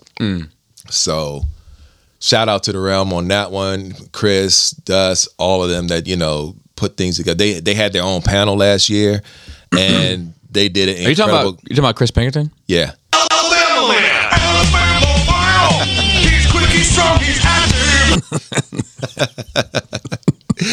Shout out to the Banana Man. Yeah, dude. The banana presence last year was incredible too. Yeah. I'm talking about his outfit that he wore. Oh my God. He breaks them out. Man, ain't nothing like a Chris Pinkerton outfit for a show. But I appreciate you sharing all that and giving us a little insight into it. And I think a lot of our listener base is kind of interested in that sort of stuff. So thanks. Oh, no problem. I'm going to read off some of these Golden Globe winners. Best Picture went to Oppenheimer. Not mad at that. I haven't seen it yet. Not mad at that. It just keeps Wait, posting that same hold thing. on. Yeah. Oppenheimer. Was maybe I saw a different type of clip. Was Matt Damon in that too? Yeah. He was? Okay. Yeah. Okay, He so plays yeah, like a military guy. And, Gotcha. Okay. Yeah. So I saw the clip that he did, and that made me want to. I was like, "Yo, what is this movie?" Yeah, it's good. It's good. I just bought it on. On 4K. Damn. I try to support good movie making, man. Like I bought. If they put Tetris out, I'd buy that too. I bought the 3 best movies that I saw last year, and I would buy. So my number 1 is Tetris, and my number 2 is Oppenheimer, and my number 3 is Super Mario Brothers, and my number 4 is I Want to Dance with Somebody. But that I might be biased in that. Whitney Houston. Yeah. Okay. So, but I'm gonna buy that one too if I can. Okay. And I haven't even seen that yet. Yeah, but like she has a special place in my heart. Like it's everybody. Yeah, yeah. If you didn't watch, look. Did you watch the Bobby Brown story? So I didn't watch the BET show, version? but I'm the show. I'm talking about the movie that they did. I saw highlight. So I want to see the New Edition movie. That was A&E. No. That's BET. Was it BET that did? Yeah, BET did the New Edition story and the Bobby Brown story. Okay, all right. Because the Bobby Brown story followed right after the New Edition story. So you had to watch. Yeah, both. Yeah. I would like to. I don't. Yeah. Who has fucking cable anymore? I know, right? But it's an app though. Yeah. But actually I have it doesn't matter. But fucking Whitney Houston, like that. I'm lucky to have lived in a time to have heard that voice. Like that's a once every 100-year voice. That type of shit doesn't come around. You know what I mean? Like you're in a fortunate space to have heard that. Mm-hmm. So best motion picture comedy went to Poor Things. Poor Things. I haven't seen it. Heard of it. Who's in that? No clue. Best motion picture. Why am I having a hard time with motion today? I keep saying motion. Best motion picture animated is The Boy and the Heron. Never seen that. Nope. Cinematic and box office achievement went to Barbie, which I guess makes sense. Barbie, yeah. Best motion picture. Oh, non-English. I'm not going to read that one because I'll just embarrass myself. Best performance by a male actor was Cillian Murphy in Oppenheimer. I mean, female actor was Lily Gladstone in Killers of the Flower Moon. And for comedy, I heard that was a phenomenal movie. I haven't seen it. Me either. Best performance by a female actor in a musical or comedy was Emma Stone in Poor Things. Okay. So she was in that. Male actor was Paul Giamatti in The Holdovers. He's a good actor. Male actor in a supporting role was Robert Downey Jr. in Oppenheimer. Damn, Oppenheimer cleaned the fuck up. RDJ was in Oppenheimer? Dude, I gotta see this movie. Yeah. Okay. Supporting actress was Divine Joy Randolph in The Holdovers. Best director was Christopher Nolan for Oppenheimer. Screenplay was Anatomy of a Fall. I haven't seen that either. Okay. Original score went to Oppenheimer. Television series went to Succession on HBO. I have started watching that. Musical or comedy television series went to The Bear. The Bear. Yeah, it's on FX. Okay. Beef from Netflix was the best televised limited series. Okay. Sarah Snook, Win. who wrote Succession, or she acted in Succession, was her female actor. And then it goes on. I don't need to do the TV shit. But yeah, sounds like some pretty good. Okay. I don't know. Yeah, I gotta catch Oppenheimer now. Yeah, dude, Oppenheimer. that shit's good, man. Yeah. All right, and then we have. Let's see if there's anything else worth mentioning on. I wonder if Oppenheimer hit streaming services yet. Yeah, I don't know. I know he gets weird about that shit. Nolan does. Nolan, yeah. You know, about like how his movies are watched. You know, like he gets, which I respect. I respect that shit. He's like, no, I'm not having that shit on Netflix. Yeah. No.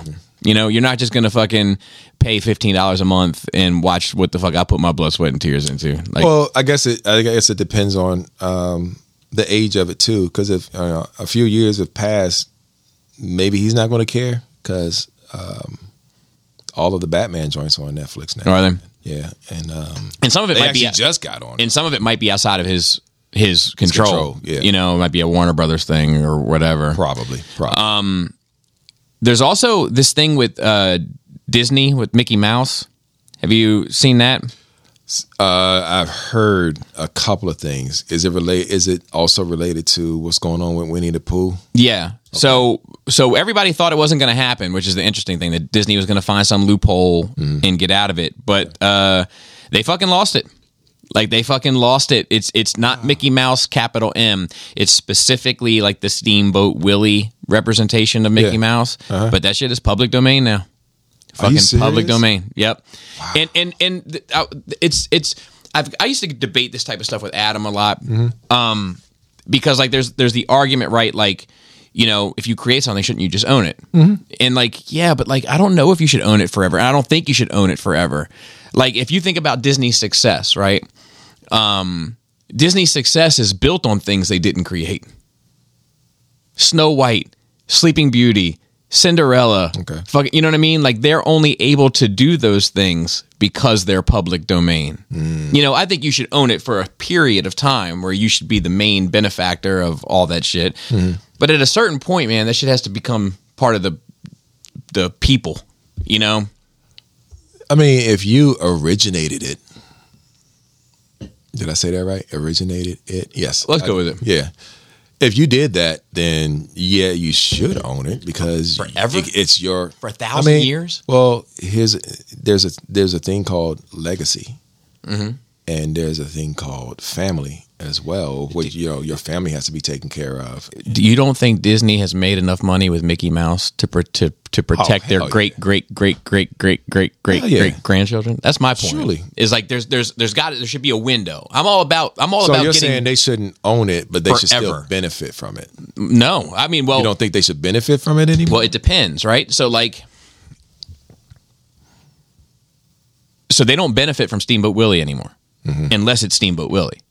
So that's theirs. If you get Disney Plus and you watch Steamboat Willie, or if you went to HBO or Disney's YouTube page and watched Steamboat Willie, you know, they're going to get a portion of that, and that's still theirs. But the character is right now. You could make a horror movie about Steamboat Willie. You know, you could make a comedy about Steamboat Willie. You could do a whole movie about Steamboat Willie, the Mickey Mouse, auditioning for the role of Steamboat Willie, trying to get the first animated job. Do you know what I mean? Yeah. And I think I think there should be a window on that shit, man. Like, I think, and Disney's been the one to keep pushing it back, because it was supposed to be far less. I think it was originally like 25 years or something, that it's all yours. And then after 25 years, it opens up.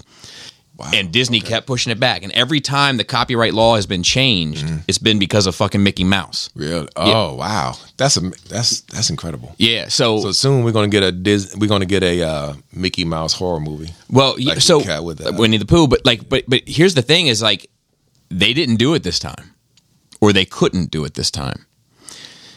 So that sets a precedent. Right? So, like, I don't know what year Steamboat Willie is, but I want to say it was in the 30s. 28. I don't know. Let's say 28. Let's say 28. Let's go with it for the sake of what I'm getting ready to say. Okay. Superman's 38. So in 10 years, Superman gets open. Okay. And then people can start doing stuff with Superman. And will you get the ridiculous shit like Blood and Honey from Winnie the Pooh? Yeah, you will. But you'll also get, hopefully, you'll get fucking Snow White. You'll get that too. Which becomes beloved in Snow White in the strip club. well, no, but I mean, you think about, like, I only know Snow White because of that Disney movie. Sure. So if they didn't take somebody else's shit and redo it, it would have been probably lost. It would still be available, but it wouldn't be as much in the public mind as everybody knows Snow White. Everybody knows the apple. Everybody, it's just like Betty Boop. Betty Boop. boop, boop, boop, boop. You know who Betty Boop Of is. course. It's just like, everybody knows who Betty Boop is, but nobody's capitalizing on it. It's just, it's Betty Boop. Ice Spice was her Halloween. I don't know if you saw that, but it was great. The who? Ice Spice. Ice Spice? Look up Ice Spice Betty Boop when you get a chance. Really? And thank me later. Gotcha. All right. But yeah, I think that if you create something as kind of timeless as Mickey Mouse, right? With the amount of money that Mickey Mouse has generated, your family should be probably good forever. Absolutely. But you shouldn't own it forever, because you take like this is perfect. Okay, so take Batman, right? I was getting ready to use Batman. So Batman is created Bob Kane. Kind of, right? Like, yeah, he did. I heard he did have a he had a little bit of an okey doke. Yeah. But let's just go with it, right? And that's why, actually, if you watch Batman shit now, it says created by Bob Kane and the other guy who I never can remember. Right. But he's the guy that actually did it. Right. But let's say that Bob Kane, and it wasn't because it was owned by DC and blah, blah, blah, blah, blah. But let's say that Bob Kane owned DC, that was how it went. So, yes, Bob Kane created Batman, but Bob Kane didn't create the Batman that I love. Right. You know what I mean? Right. Neil Adams, Frank Miller, Jeff Loeb, like, these are the people, Tim Sale, these are the people that created the Batman that I love. Yeah. But they're not going to eat off that shit the same way that Bob Kane ate off that shit. You know what I mean? And that's why I think that shit should get opened up, because more people come along and touch these characters and move them forward and make them who they are than just the person that created them. And it allows people to do kind of entertaining shit. It allows them to do like, not entertaining is the wrong word. It allows people to push and, like, because you might own, like, Bob, that's hypothetical. Yep. Bob Kane owns Batman, and he's like, Batman will never hit a girl. He won't do it. That's my character, and he won't hit a girl. Yep. And then you have a comic book that comes along where he punches the shit out of Poison Ivy, and it's a great fucking book. Right? Stuff like that's only able to happen if motherfuckers let go. Yes. You know what I mean? Yes. Anyway, I digress. Let me see what else I got here. Jeffrey, I was literally getting ready to use that Bob Kane Batman. Yeah. What do you think about the Epstein list getting published? Hey, I can't wait to see certain people on this list that's been talking shit all this time. I'm talking about politicians right now. So, well, you know what's funny? Is like, so it's like fucking 100 and some people, right? Like it's 150 people or something like that. And the list is out. It's out. Anybody can read it now. And either people haven't. I haven't seen it yet. But so I haven't either. But either people haven't read it, or the list isn't that shocking. Because the only people they're talking about is Stephen Hawking and Bill Clinton. Right, but how would you? Okay, here was my thing with that. Yeah. Why would you not think Bill Clinton was on that list? Why would you be in shock? Why would anybody be in shock about Bill Clinton being on that list? Because he gives it up. When they said Bill Clinton, I was like, eh. When I heard Stephen Hawking, I was like, what the fuck? And the memes and shit have been. Yeah. Oh baby, like all that. No, I was floored when I heard that. I was like, nah, y'all bullshitting. Stephen Hawking, in what capacity? Yeah. In what capacity? Yeah, was he? I even mean, at these they're implying sexual. okay, But he wasn't always. To be fair, it was a degenerative disease. Know, Okay. so he did have there was a decline. So I don't know at what point he traveled to the. But I mean the memes have been great. Yeah. I want to. So, and of course, we knew Trump was on there. That He's not on there. What do you mean he's not on there? He's not on pictures with him and everything. Never went to the island. Never went to the island. In fuck fact, outta it says specifically in there that he didn't go. Like, That's shocking. I agree. I agree. I was floored. I don't believe that, man. And, either he covered his tracks real well, or that's Yeah, it's like it was actually like a lot of people found it shocking. ain't no way in the world, man. It's. Okay, I was actually I was surprised it that is. I was surprised that like there was other names like big iconic stars and shit that I was like, oh, he's probably gonna be on there, and like they weren't, or with the stars, because I haven't looked into all of it. I perused Twitter because that's where you find the sort of sludge, and yeah, so I saw the highlights of like Stephen Hawking, that Trump wasn't on there, that Bill Clinton was, that this, but like I was like, man, there must not be a whole ton of important people if this is who we're talking about. Right. Here's my thing with that list. My thing is, yeah, there are some famous people that are going to be on that list, but is that going to change your perspective of that person based on the things that they're doing now? Really think about that. Yeah. Because, there's certain people that you got to look at to say, okay, these people are controlling. These people are involved in things, and they make decisions based on what's going on in my life, and it's going to be detrimental. And I'm trusting these people to make these particular decisions. Now that I know this, do I still trust them to make those same decisions? Yeah.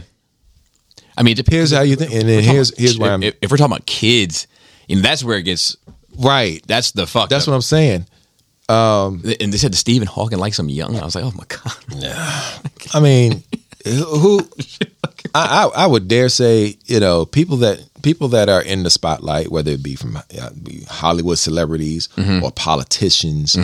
I'm willing to bet that a good 65%, and that's a large percentage. 65% of those people are in that. There's some goofy shit. Yeah. Into that goofy shit. So, like, did you see like this Cat Williams shit that's been going around? Yeah.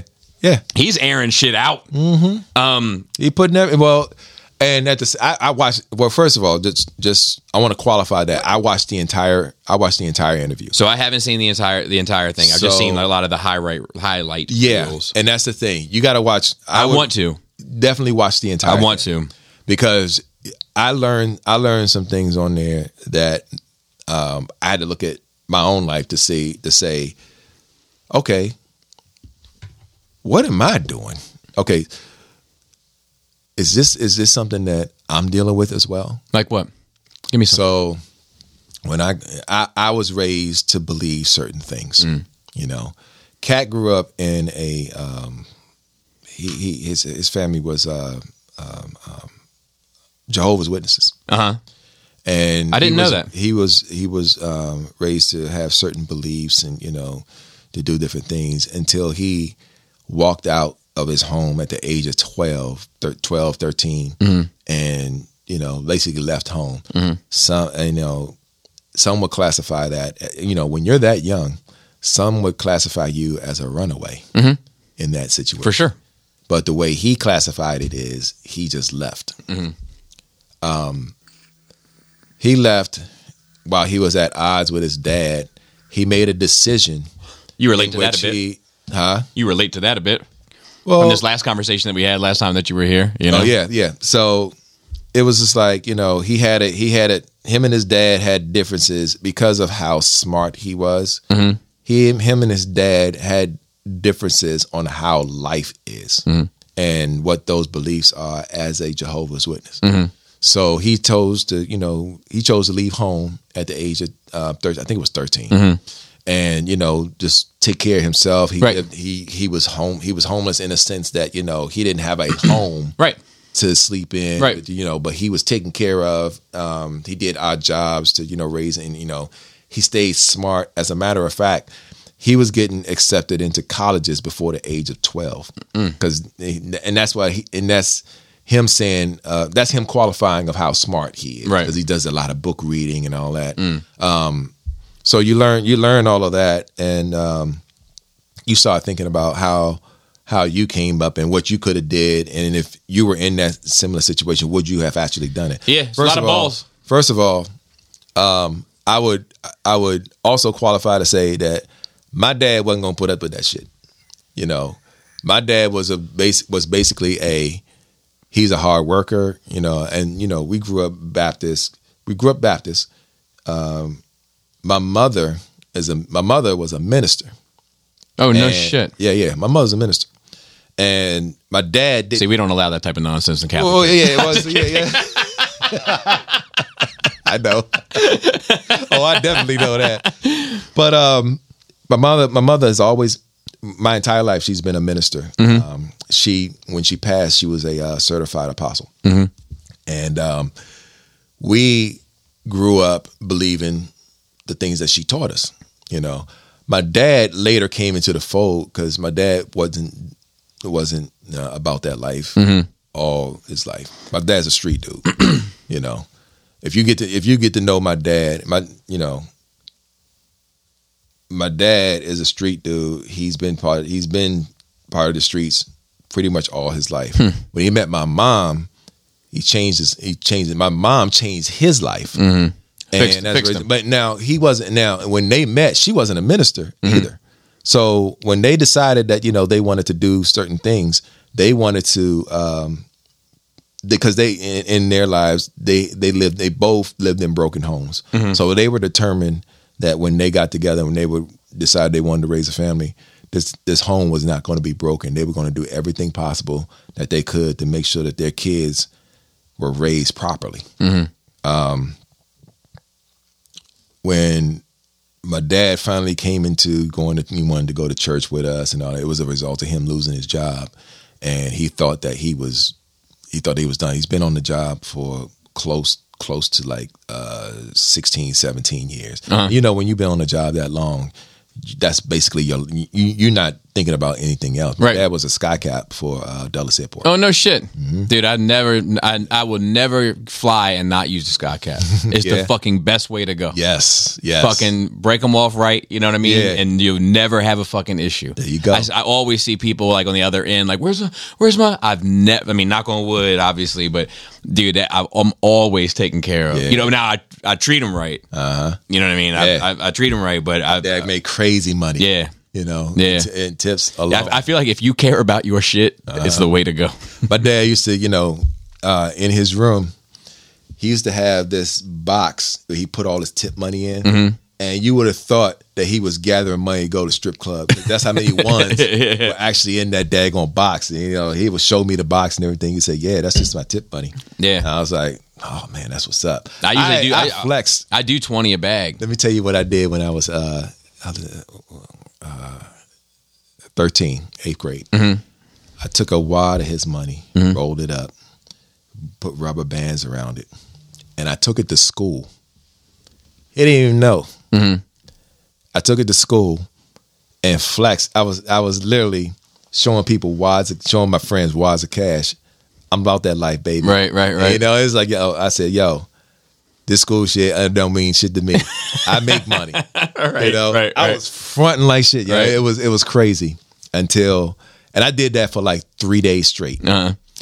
Until he needed to do something with that money, or go put it in the bank or something. Noticed that it was missing, and he came. And I was getting ready to leave school. Had that wad in my pocket, big bulge coming out of my pocket, and he. I just happened to walk past him in the hallway, getting ready to go downstairs and get ready to go outside to walk to school. And he was like, "What's in your pocket?" I was like, "Nothing. This is nothing." And I knew I wanted to say, "Is it just napkins for my nose?" I was going to say that, but I didn't say it.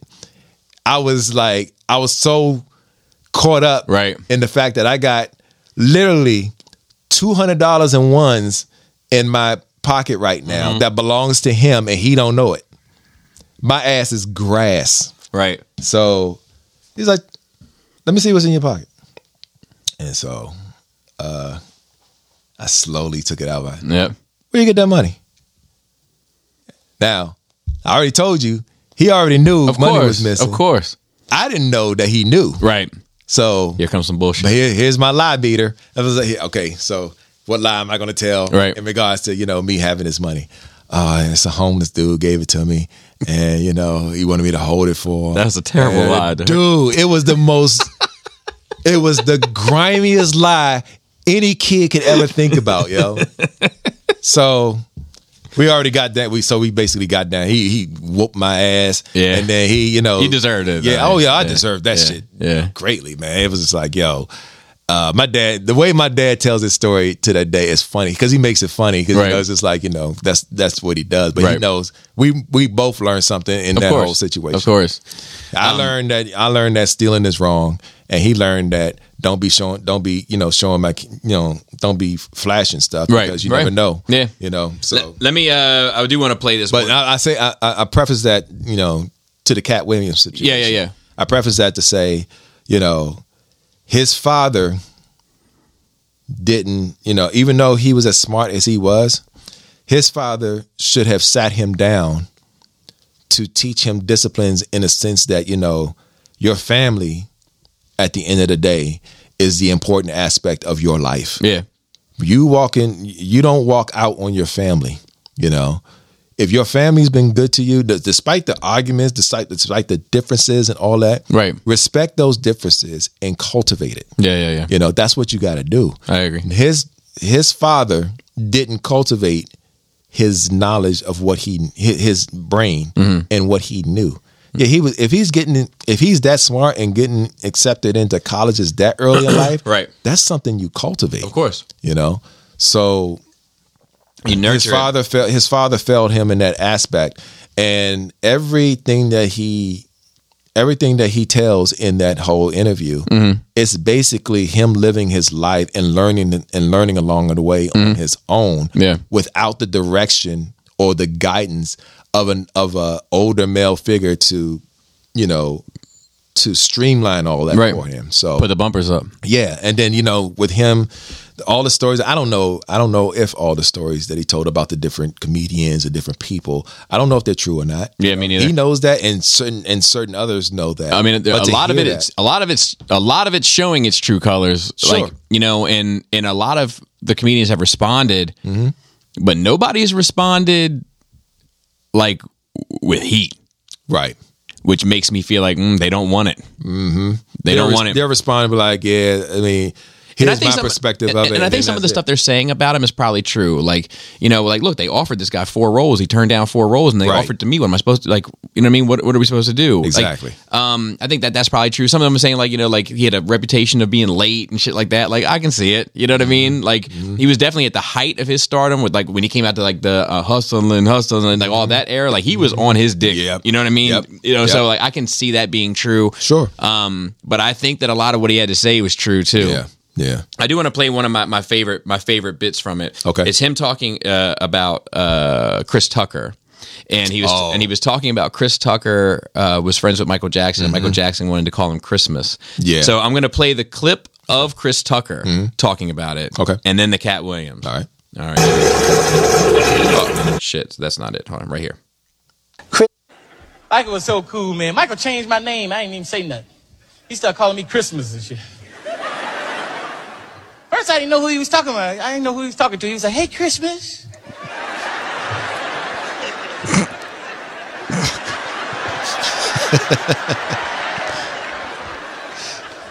Michael talking to? I'm talking to you. Talking to you. Your name sounds like Christmas. It's beautiful, Chris. Reminds me of Christmas. Christmas trees, presents, fireplaces. It's beautiful, Chris. You should keep it, Chris. You convinced me. I'm like, do sound kind of good. All right, now here's Cat. Chris Tucker didn't want to be the poster child for smoking weed. He don't smoke weed like that. Right. He in the church. He Michael Jackson's best friend. Christmas. Michael Jackson called him Christmas.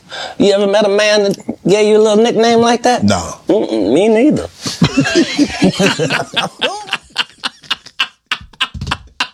I lost my motherfucking mind when I saw that shit. But it's true though. You know, when you have a Michael Jackson in your life, you know, they basically tell you who you are. Yeah. You know, and you don't even dispute it. Yeah, but and people don't understand, especially people like now, like young kids and shit. They don't understand the star power of somebody like Michael Jackson or fucking Elvis or the Beatles or some shit where they walk into a room and people just pass out. They can't handle it. They can't handle breathing the same air as another motherfucker. You know what I mean? Like, did you see the Jonathan Majors interview? This is my last question before we go to. Wait, hold on. Which one? It was so I only saw one. It was with a young lady. No. I heard about. I haven't seen that one yet. So let me say this. This has been a roller coaster ride for me. Yeah. The Jonathan Majors issue? Yes. Okay. At first, I was on his side because I have mother issues and I tend to not believe women. Okay. Right. But then I saw the text message that his lawyer, Jonathan Majors' lawyer, wanted to use in court to prove his innocence. And that shit looked guilty, like some guilty text messaging shit to me. Okay. So then I said here on this platform, I was like, I don't know, because his law, I said, I think on here, my quote was, I don't think that's doing what you think it's doing. Right. Then I saw the video footage. And then I was like, the chase, the high-speed chase on foot. Yeah. And I was like, well, shit, I'm back on his side. Yeah. Then I saw this interview. He fucking definitely hurt that girl. There's no fucking doubt about it. There's no fucking doubt about it. The part that got me the most was when they're showing pictures of her injuries, right? And they're like, how do you think she got these? He's like, I don't know. And as soon as he said that, I was like, oh, you're full of shit, dude. You're full of shit. So let me I tell you about it. You need a break? No, because I don't know how I want to tell this. I've been in a similar situation. Okay. Now, for the interest of education, I'm going to tell this. Okay. I was married. Yes. You know. Yes. You know. I do know. I was married a long time ago. And my ex, God bless her, but at the same time, fuck her. My experience with my ex, you know, it was, I mean, I was cool. We were cool and it was great and everything. Yeah. We've been in situations where I was made to look like I abused her. Okay. First and foremost, I have never put my hands on any woman. Any woman, you know. I have been raised to understand how that situation works, how women work. You know, my father, the entire time I've known him, has never put his hands on my mom. You know, never even yelled her way. That I've never seen one argument they had in front of each other. You know, and from my older brother, he's 10 years older than I am. He's seen them argue about things, but it wasn't really detrimental or anything like that. They just had like arguments or whatever, light arguments. Right. And I mean, he would describe them, and you would classify them as, "Oh man, they just mad about something." And I told you I like it when it says some pulp. Right, exactly. You know, I grew up around that. I grew up around people that, you know, didn't display those type of behaviors. So I know how that works. I've seen how anger works.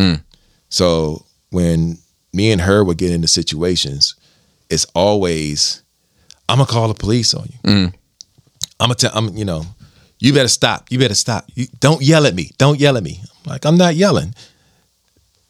Sometimes when I talk loud, it sounds like I'm yelling. Yeah. But, you know, I'm not yelling. I'm just trying to convey a point. Yeah. Sometimes I am yelling, but I'm not yelling because I'm angry, which is hard for people to understand. Exactly.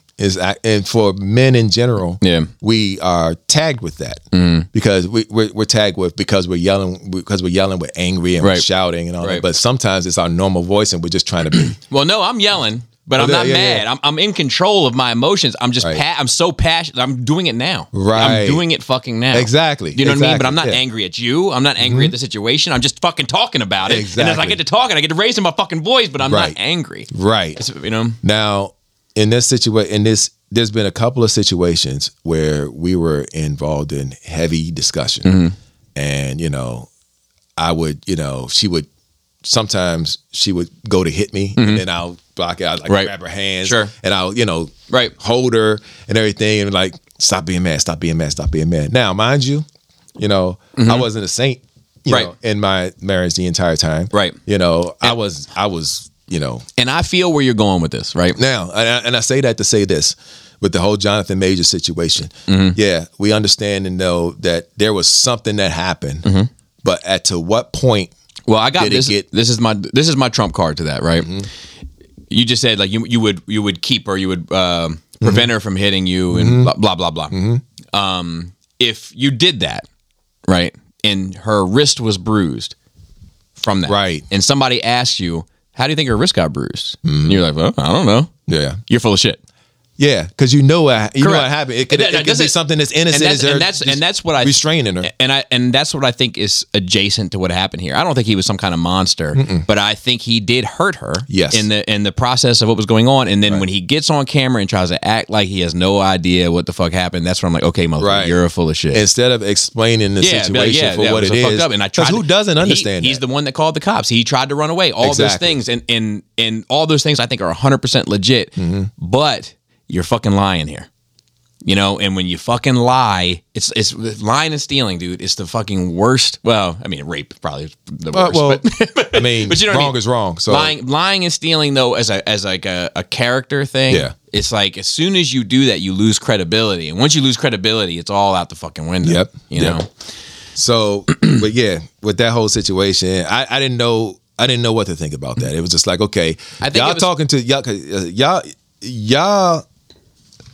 They got people with this situation, telling this situation, and they don't understand. They truly don't understand that scenario of what's going on. You have to be able to think about stuff like that. What really could have happened? But at the same time, to your point, he should have just said what Said it was. out with it. People 'Cause are human. Who doesn't understand? People understand being human. that? Exactly. If you relate to people's humanity, they understand. But when you try to get up there and I don't know how she got found. Exactly. No, and you do know. Yeah, you do know. Instead of just saying something, You know, because and- he could have been cleared. He could have been cleared of this whole thing if he had just told the truth. Well, and the more like heinous or more serious charges, he didn't get hit with. But the ones he got hit with, he probably deserved them. Right. So a couple questions, and then we'll right. be on our way.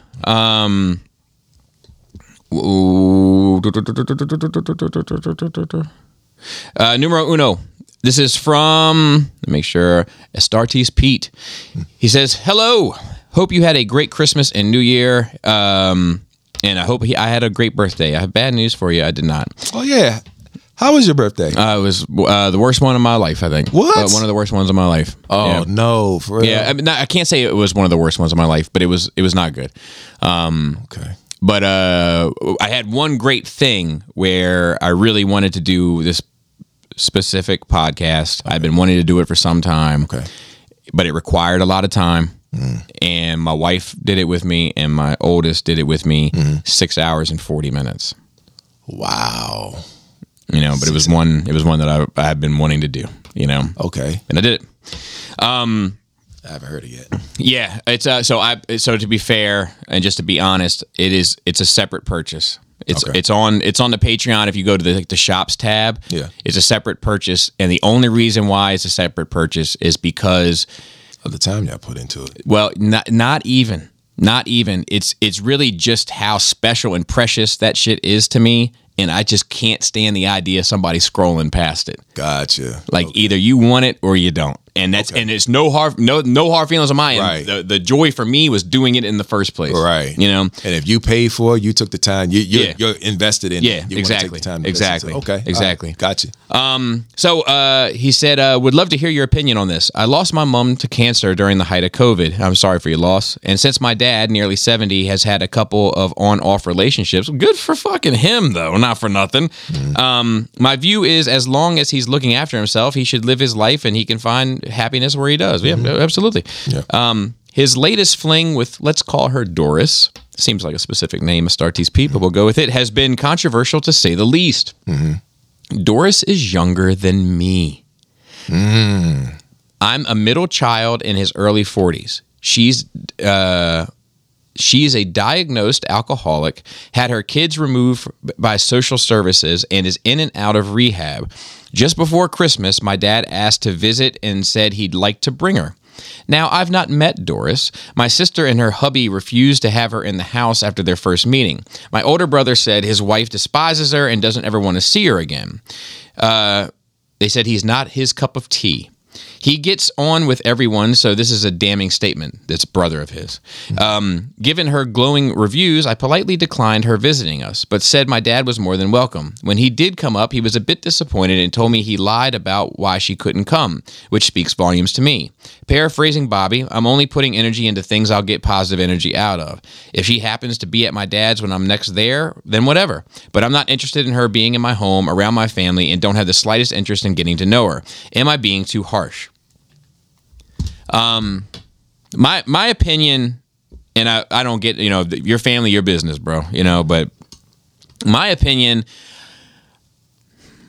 I take people's opinion of other people seriously. I note it.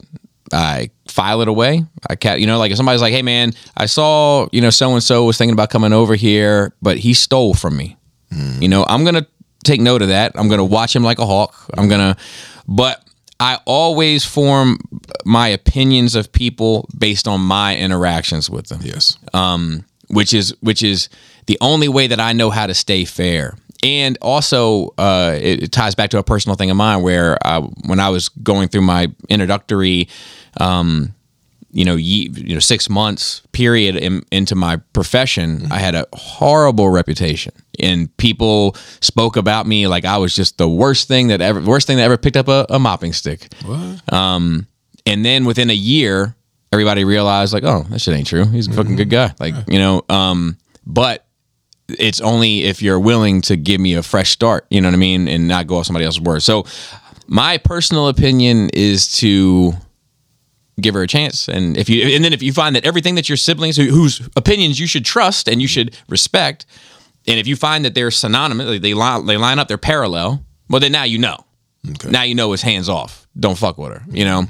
And then my only other thing is in regards to being concerned with your father in it is like, I don't know what your relationship is with your father. I know that I couldn't do this with mine, but I wish I could.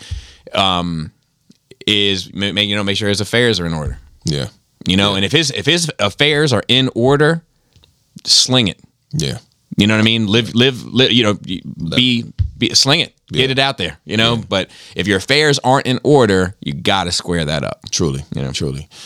My, dang, he's touching me on the feels now. I lost my mom during COVID, April 2nd, 2020. Sorry, man. Cancer. And, when to watch my dad go through that whole situation, it was truly heartbreaking because my mom was my dad's world. And right. He didn't do nothing without her. And it was like, he's not going to do anything, he's waiting on her to, because my mom took care of him and, right. Qualify that. My dad's no invalid or anything like that. It's just right. that, that's how deep that love was. And, when she passed, I remember him saying this at her funeral. He said, I am never going to find another woman like Betty Bixby. And it is not my desire to try to find her. And then he walked off the podium as if he just did a mic drop. Yeah. And, to this day, he still feels the same way. Now I talk to my siblings about the whole thing. What if Dad want to? What if Dad want to get out there and shake his groove thing or whatever? Yeah. They're like, okay, Yeah. he deserve it. Absolutely. But at the same time, they understand. I mean, His we choice. understand it's his choice. Yeah. So I had to really think about that, and I was just like, you know what? That's right. Yeah. Absolutely. Because he deserves to be happy, and he deserves his form of happiness. Now, I would like to hope that he will be mindful enough of who he was with, and not be with a downgraded version of her. You know what I mean? So to this guy's situation, I get it, but at the same time, there was something about this young lady that he saw that he wanted to tap into, whether Maybe it be her literally. personality, whether it be her her presence, or whether it be her ass. It could be one of those things. But I would if you're that concerned about it and that invested into trying to make sure that he's happy, you need to have that conversation with him. You need to be honest with him. You need to be able to say to him, Dad, I love you. I understand where you're at right now. And, you're a grown man. I'm a grown man. But this is your life. But here is my concern. Here's what it is. She's this, she's that, she's that. I don't know what you see in her or what you're trying to do, whether this is just some fly-by-night thing, but please make that clear to the people that actually love you And are in for the long haul. and invested into your life. This person don't sound like she is invested in your life. It sounds like she's got a number of She's invested vices. in a way that we're not gonna like. Right. It's funny. Say this real quick, and then I move on. Like I think that if I yeah, go for it. But if I outlive my wife, there is no God. I understand.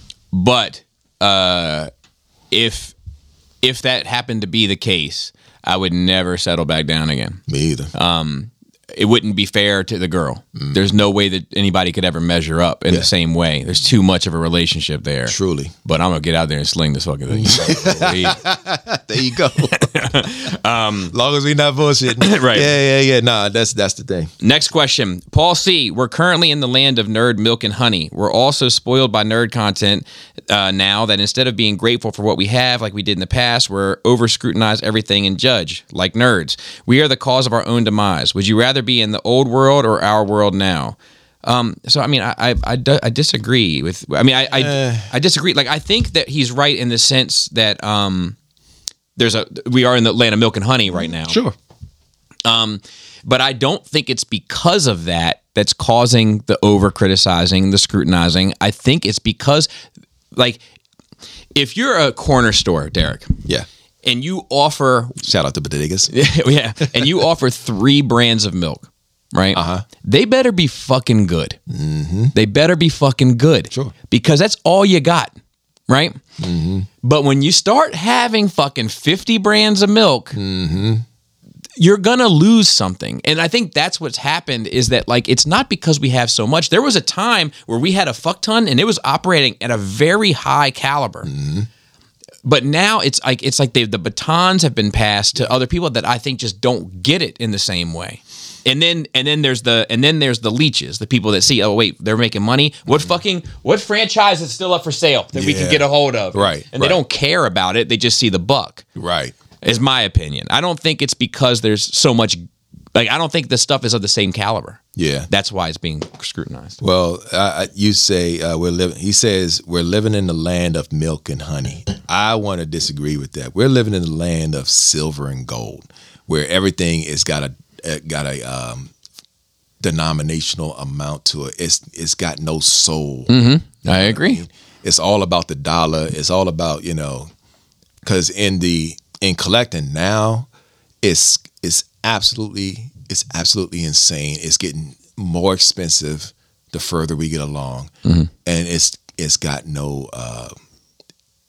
no real value to you. Mm-hmm. You know, me, when I get things now, it's because I like it, I want it, but at the same time, I'm also looking at that dollar sign, and I'm just like, do I really want it that bad? Yeah. You know, what is making me, what is going to cause me to actually make that sacrifice, potentially go broke because of something that I like?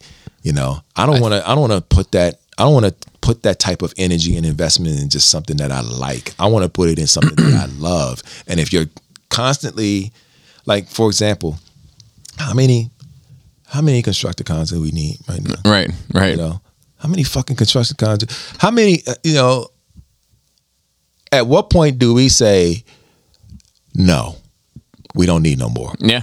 I don't know. I don't think we do, because I think that people, it's just like, Because people are competing. Well, in it, people just want to buy the new thing. Right. I say this with Fans Toys. When you talk about soul, Fans Toys has lost its soul. No, they've been lost. I don't, you know, I would dare say they never had one. See, I think Quakewave and that shit, like that shit has soul. That shit is theirs. That's their Shockwave. Oh yeah, absolutely. Do you know what I mean? This, like, I was just looking at their air raid, because I'm drawing these aerial bots. Oh yeah. I was just looking at their air raid today, and I was like, man, this thing is just fucking cookie cutter. There is no soul in this shit. You know?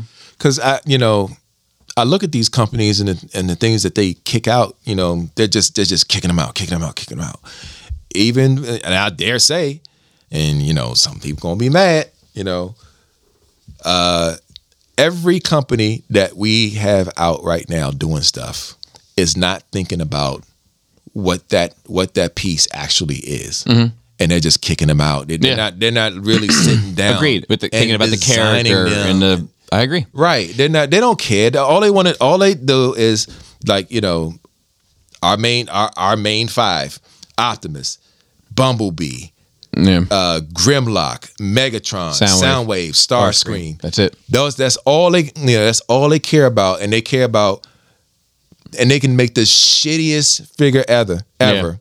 To one, and then someone else will love it. As long as somebody loves it, they'll make that shit, and then, you know, they'll put it in a box and call it pretty and charge you $200 for it. I think if you think about, like, if you look at, like, what we were talking earlier, if you look at, like, that Punisher, that first season of the Punisher, and then compare that to the Mandalorian, don't fucking talk to me about soul. Do you know what I mean? Yeah. Like, okay, you know what I'm saying? It's like. It's like, this one is purely merchandising, marketing, fucking, like, it's just that. It's and like you said, silver and gold. I think that's a good one. I also think, like, sugar and cocaine. You know, it's like these quick little highs, and then on to the next thing. It's not meant to last. It's not meant to hold you over like a sandwich. You know, I want the sandwich. Yeah, I want the sandwich. Look, I don't want just the sandwich. I want the entire meal. I want the sandwich. I want the chips. I want the drink. Dude, I want to totally be satisfied by that. I still have portions of my appetite satisfied by Winter Soldier. I still have portions of my appetite satisfied by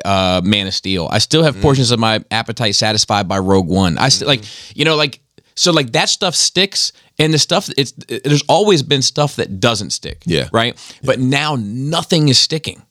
And I think it's a caliber issue. I don't think it's us being spoiled. Of course we're spoiled, but I'll tell you, we're getting ready to not be, because the money is suffering. The Marvels fucking suffered. Aquaman fucking suffered. Blue Beetle fucking suffered. It's all suffering.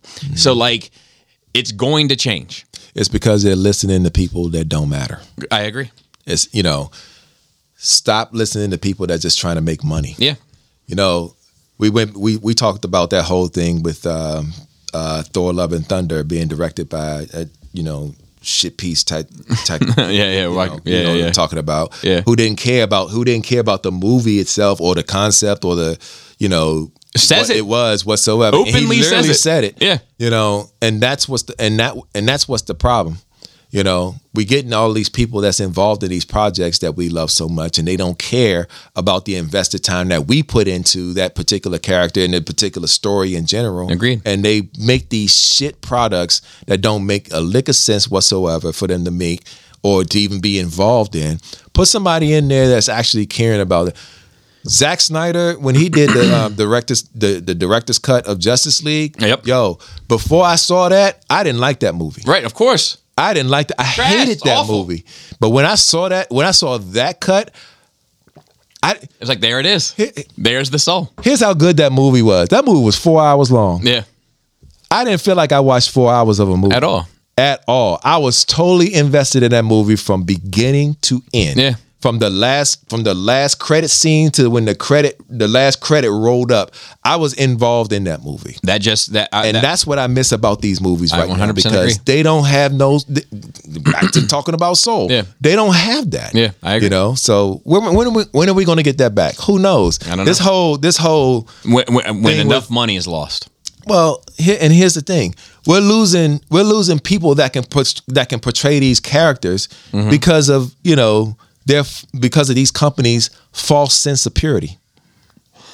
The fuck are you firing Jonathan Majors for over this shit? No, I You agree know? with that too. I Well, agree with that too. Like, it's Why is that this whole cancel culture shit Yeah, I is agree. stupid. I agree. It's stupid. You know, it's not like he took a life. The way they treat him in this situation is like he killed that girl. And they gotta pay for her funeral. I 100% agree. You know what I'm saying? I 100% agree. Not like it almost seems like every judgment is either like you cut their head off or you put them in a mansion. There's Exactly. no like slap on the wrist anymore. Right, You know what I right, mean? Like, you hey, know. you fucked up. Pay your penance and then let's get on with it. Yeah, 'cause Nobody's perfect. The way they did, because in comparison to what they did with the dude that played Flash, So look, I can go in on a deep dive on this too, but we're at the 2 hour and 30 minute mark. My bad. But like, all right, good day, Nerd Rage crew. So it's a skeleton crew here today. Okay. He says some weird questions. Your thoughts on circumcision? Glad I got it when I was a baby. Yeah, me too. I don't know nothing about that shit. So here's my thoughts. I talk about this all the time. I'm glad that I didn't have boys. Really? Yeah. Okay. Not that I don't ever consider it or wish that I had, of course, but like, I used to dread this decision for me. Okay.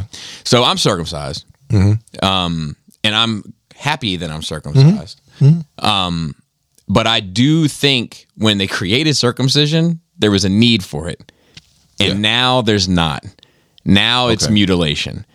Oh. Do you know what I mean? I really thought about that. So like, I'm like, man, like, do I put my kid through this trauma at a day old or whatever? And like, of course you don't remember it. I don't remember it, but you don't know what that shit does to you. Do you know what I mean?